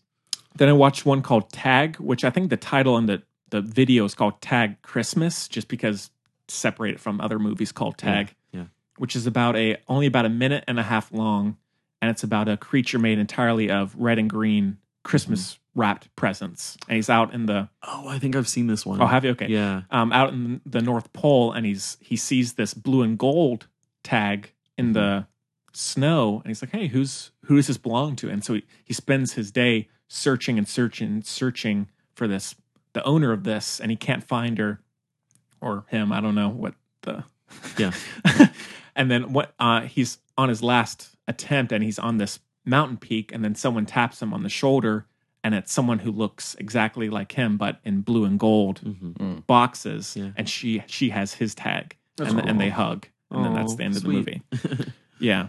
Then I watched one called First Date, which is about these two people who go on a blind date, and they've both done a lot of things to themselves to try and make themselves look more aesthetically pleasing. Like the girl has put like rubber balls in her chests and stuff like that. It's, and the guy's wearing a wig, and but they're so bad at not being themselves that they completely screw up, and they're embarrass themselves beyond belief. Oh gosh. But then one by one, they start to just accept each other's imperfections, and then they are happy together. And they're like, "Hey, let's just be together. We've both done the same thing, you know." So then I watched one called Brush a Foxtail, which is about a fox living across from another fox who's a painter, and he uses his tail as a brush. Cute. And he's the girl across the street, or the fox across the street, is someone he's in love with, and he's painted a portrait, but he's too nervous to give it to her. And so then that night, the other paintings that he's done, which include like landscapes, like clouds and all this, they come to life, and they literally force him to go over to the woman's house and show her the painting. And then she opens the door just as he gets there, but he's so embarrassed that he, tries to throw it away, but she sees it, and she's like, "Oh wow, I'm so flattered by this." And then they chat and they talk. What percentage of these are hand animated versus computer These are generated? pretty much all CG. Oh, okay. Yeah, Wow. yeah. And then just one or two more here. So I watched one called Adam, which is about Adam. Yes. It's about I don't know if he was a person before or not, but he wakes up as a robot in this warehouse, and he's so horrified and confused as to why he's there. And then he's forced by this guard to go out into this section outside, and where there are like a million like him, and they kind of force them to do like labor and all these other things. And they're controlled by these screens on their chests. And then all of a sudden, these two mystical figures come up, and they kind of hold up their hands, and then all the screens on their chests go off, and they're free. And then they follow this person. And so it's kind of giving people a voice, and freedom is, the way to go. Might be about it that I have. One more, so-called Waltz Duet, which I think is French, which is about these two conjoined sisters who are piano players, expert piano players, and it's in the Victorian era. And they're playing one day on their piano in their upstairs bedroom, and this violinist comes and hears them and is so moved by this music that he goes over to their window and starts playing the violin, and they go downstairs and they meet him, and there's no notice at all of him being so taken aback by what they are or who they are. And then they just end up playing music together, and nice. That's so sweet. And Wow. that might be about it. And I can talk about more next week, but Yeah. that's enough for now. That sounds good. Yeah. Yeah. And all of those are in the show notes, so you can check those out. But Cool. just spend some time looking at, Yeah. Sounds like a rabbit hole. Oh, yeah. It really is, especially with YouTube because they have like the suggested ones Yeah. next to it, and you're like, oh, you're that's a cool hey, thumbnail. Hey, It's it's only 3 minutes. right. I'm in. Yeah. 1 hour later. Yeah. And before you know it, it's 2 a.m, Yeah. Jeremy, You think it's inconsequential, but Yeah. you get sucked in. Yeah. So, all right. Well, I think that's about it for what we got. But yeah, so again, just stay tuned for the Music Buds next week and the Heist movie special tomorrow. What are some of the movies that y'all are gonna? We're going to be talking about. It's a good question, Jeremy. Ocean's 11, yes, that will be there. Italian Job? Not the Italian Job. Heist. Correct. What? Oh, the movie Heist. Oh no. Yes, we are doing heist movies. We're trying to pick some that are Lesser known a little bit and just keep it a little more varied. We're going to be doing The Town. Oh, that's a good one. Yeah. Nice. And so it's going to be a good list, pretty varied. I'm and excited. So, Hell or yeah. High Water. That's a good one. Yes, we are. I love Yeah. That's probably my most favorite movie from like this decade. Wow. Yeah. But yeah, it's High praise. yeah. It's a good What would one. you give that? A 4 out of 5? That's funny. No. That's funny. I give it actually I would give it a 9 out of 10 probably. Wow. 9 out of 10. All right. Well, hey, Cool. So, but yeah, so stay tuned for that. And next week, I think on the regular show, we will be doing Yesterday and then the Bob Dylan documentary that I've talked about, Rolling Thunder review. And so either of y'all are welcome, of course, Cool. anytime, please. Thank you for having Thanks. me. It's always great to come on. Yeah. Yeah. And yeah, again, just make sure to go to our Patreon page, donate at thefilmbuds.com, all of that stuff, because we'd really appreciate it. Rate us on iTunes, all that good stuff. Sweet. Yeah. All right. Well, guys, as always, thanks so much. you. It's great to see you. Yeah, I've Yeah. got to get to my Swedish Midsummer Festival. Yes, Oh, gosh. yes, we all, Later from now. we almost do that. Yeah, let's So- go. all right. Well, we hope you enjoyed it as much as we did, and we'll see you next time.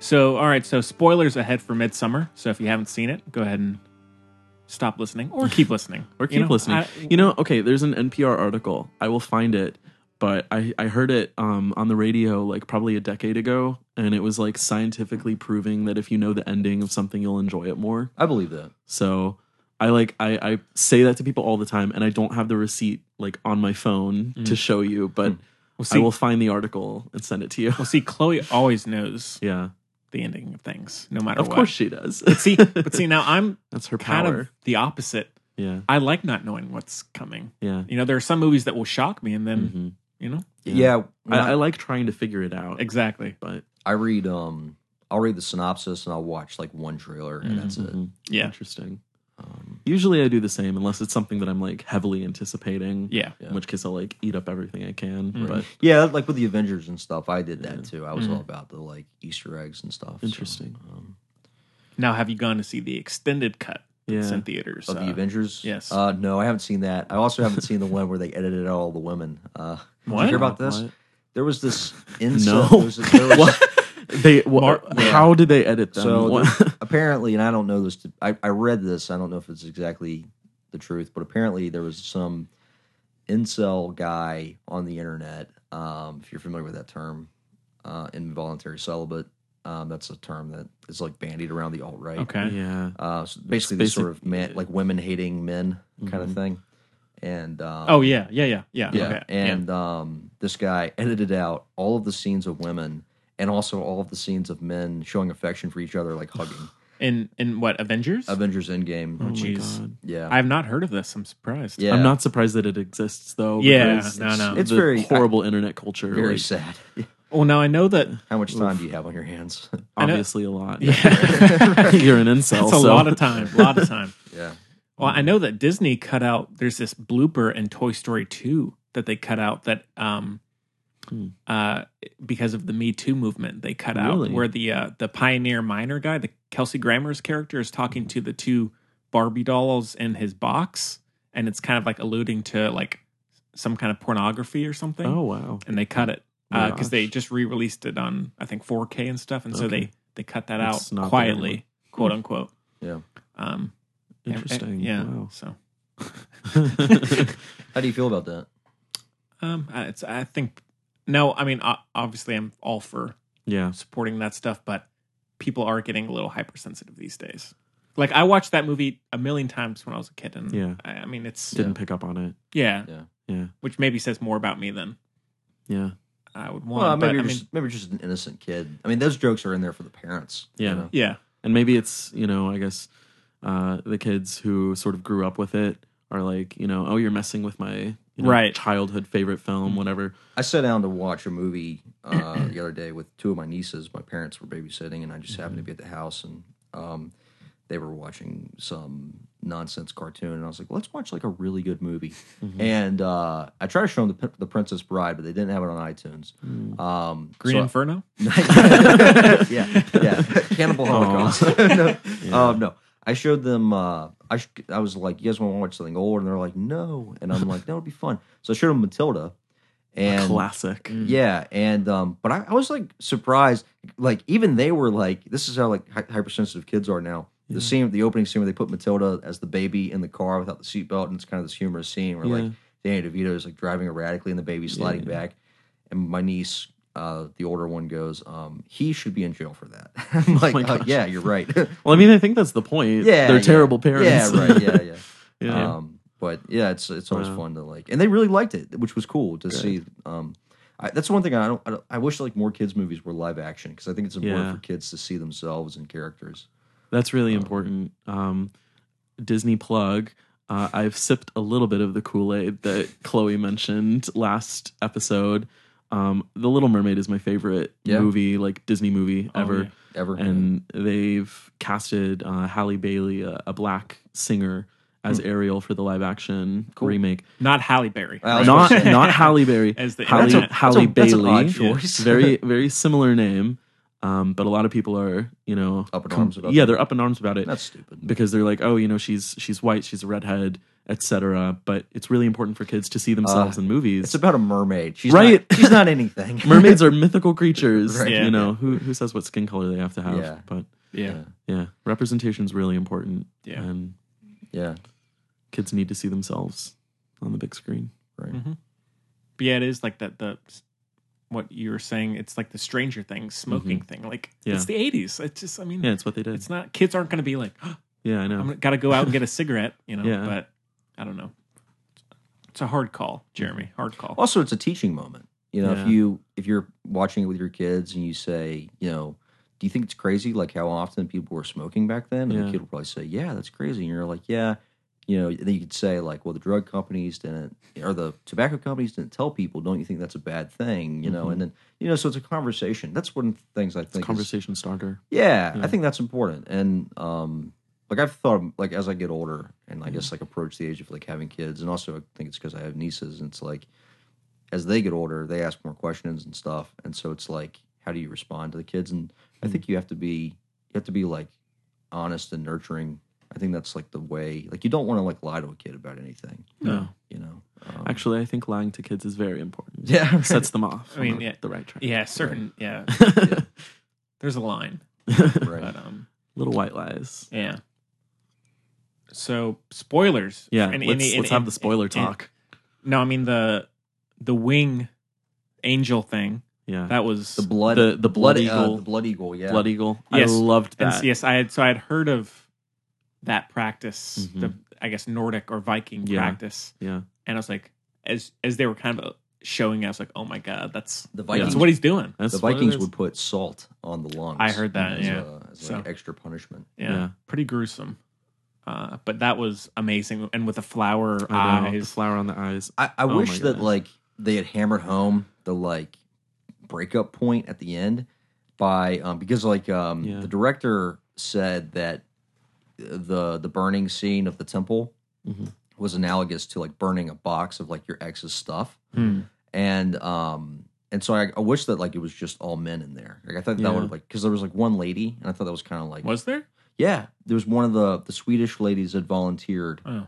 And so I was a little bit like that kind of corrupts the metaphor a little bit. Maybe an ex-girlfriend. Maybe. Yeah. Possibly. But yeah, I thought it was cool. I actually kind of liked the breakup metaphor for that scene because she's choosing, who's going to be the sacrifice, and then we cut to the scene of them putting him, What do you think the smile meant at the end? Oh God, that's a good question. Wait, where it zooms in on her and she as the final smiles shot. I think relief and freedom. Yeah. Where she's purged her past. She's sort of gone through the 5 stages of grief almost. Exactly. She's accepted. She's purged that guy out of his life and his friends, and then also moved on, hopefully, from the But it's also loss of the psychotic family. because, like, I mean, it's Well, not, I mean, he's a bad boyfriend, but it's not like he deserved to like get burned alive. But I really definitely not. No. But I feel like the people in the commune sort of like, and also his her boyfriend's friends, I feel like the outsiders to their relationship sort of fueled things almost. The way that they set everything up with, him having sex with the village girl, and then oh, don't go look through the keyhole. Okay, well, sorry. That's what I was thinking. Is like she was like preordained to be the May Queen. Yeah, she was like, chosen. I think. Yeah, yeah. And so yeah, I don't know. I mean, because there's the scene at the beginning in the restaurant where they're all talking about how kind of pathetic she is when she's calling the boyfriend over and over, and they're not showing her any because clearly she's showing nervousness and she pain. needs support. Exactly, and then and they all kind of dismiss her for that. So I read one thing online that said that the Swedish friend actually killed her parents to get her there. Really? Yeah, that was like conspiracy. Because they said that if you look, you can see there's like the yellow flowers by their bedside, like on like a vase or something, and that was supposed to be like like an interesting a cue to that because he says like you're the one that I'm like really glad is coming. Interesting. And something to think about. Yeah. So yeah.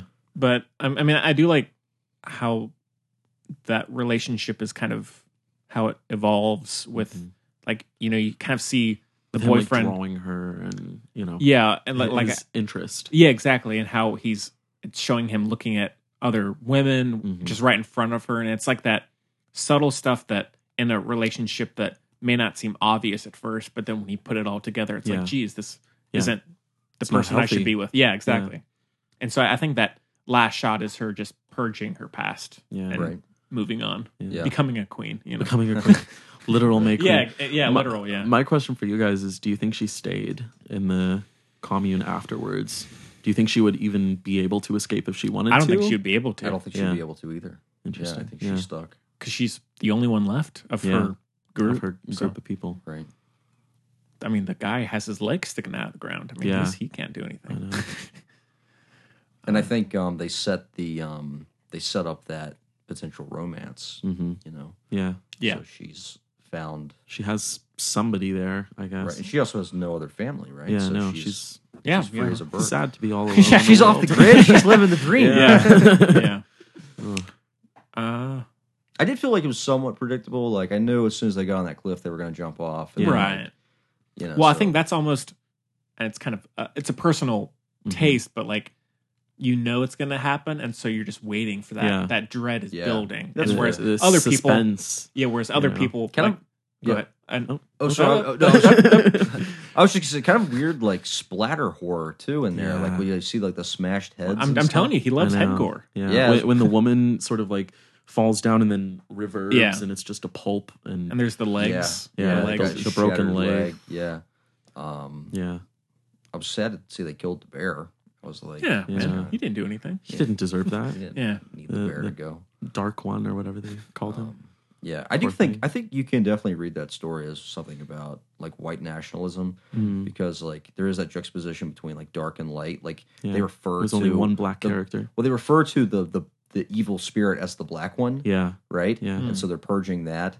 Interesting. Yeah, and then also this idea about the Oracle has a pure bloodline, but sort of the critique is that it creates a irrational society when like you try to strive for like a homogenous group, because it's just you need diversity to flourish. Yeah. And so the kid has mental health, or he's disabled. Yes.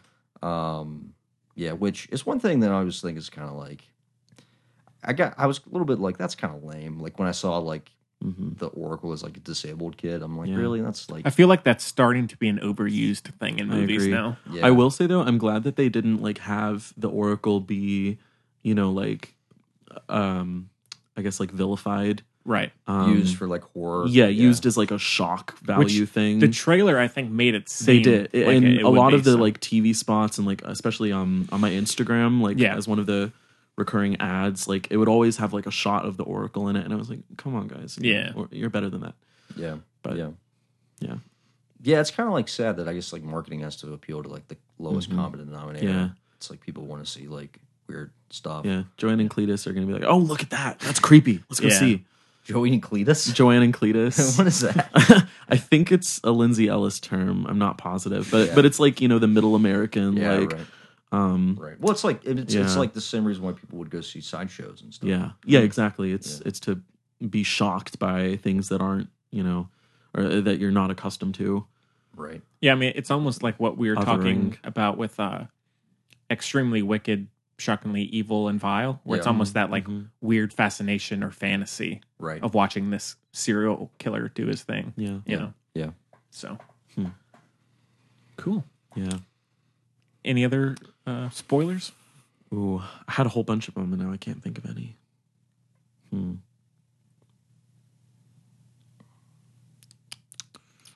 Silence. Gosh. Well. That was pretty funny when they were dancing around the maypole and they both start speaking Swedish to each other when they're both like on the psychedelic mushrooms. Yeah. Maybe the whole thing was a drug trip. Maybe. That is something that I was thinking about when I think you mentioned it, Henry, the leg that was like sticking out of the garden at one point, and I was like, were all of these signs in front of them the whole time? And they just didn't realize, and they were just so drugged that they didn't see, the stuff going on, like, with the blood eagle and how many people that they ended up killing at the end of the day. I was like, it would have been hard, I think, to live in this place for a few days and have all of these people be killed and not notice any of it. Like I feel like they heard some screams at various points throughout the film, but they didn't really see anything happen. Right.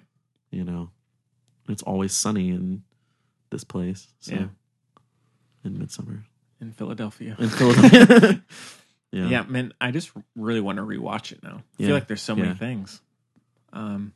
It was definitely a hard movie to watch. I mean, I don't think everybody will like this movie. Challenging for sure. It's going to be divisive, I think. Yeah. Yeah. Cool. All right. Cool. That about it? All I got. All right.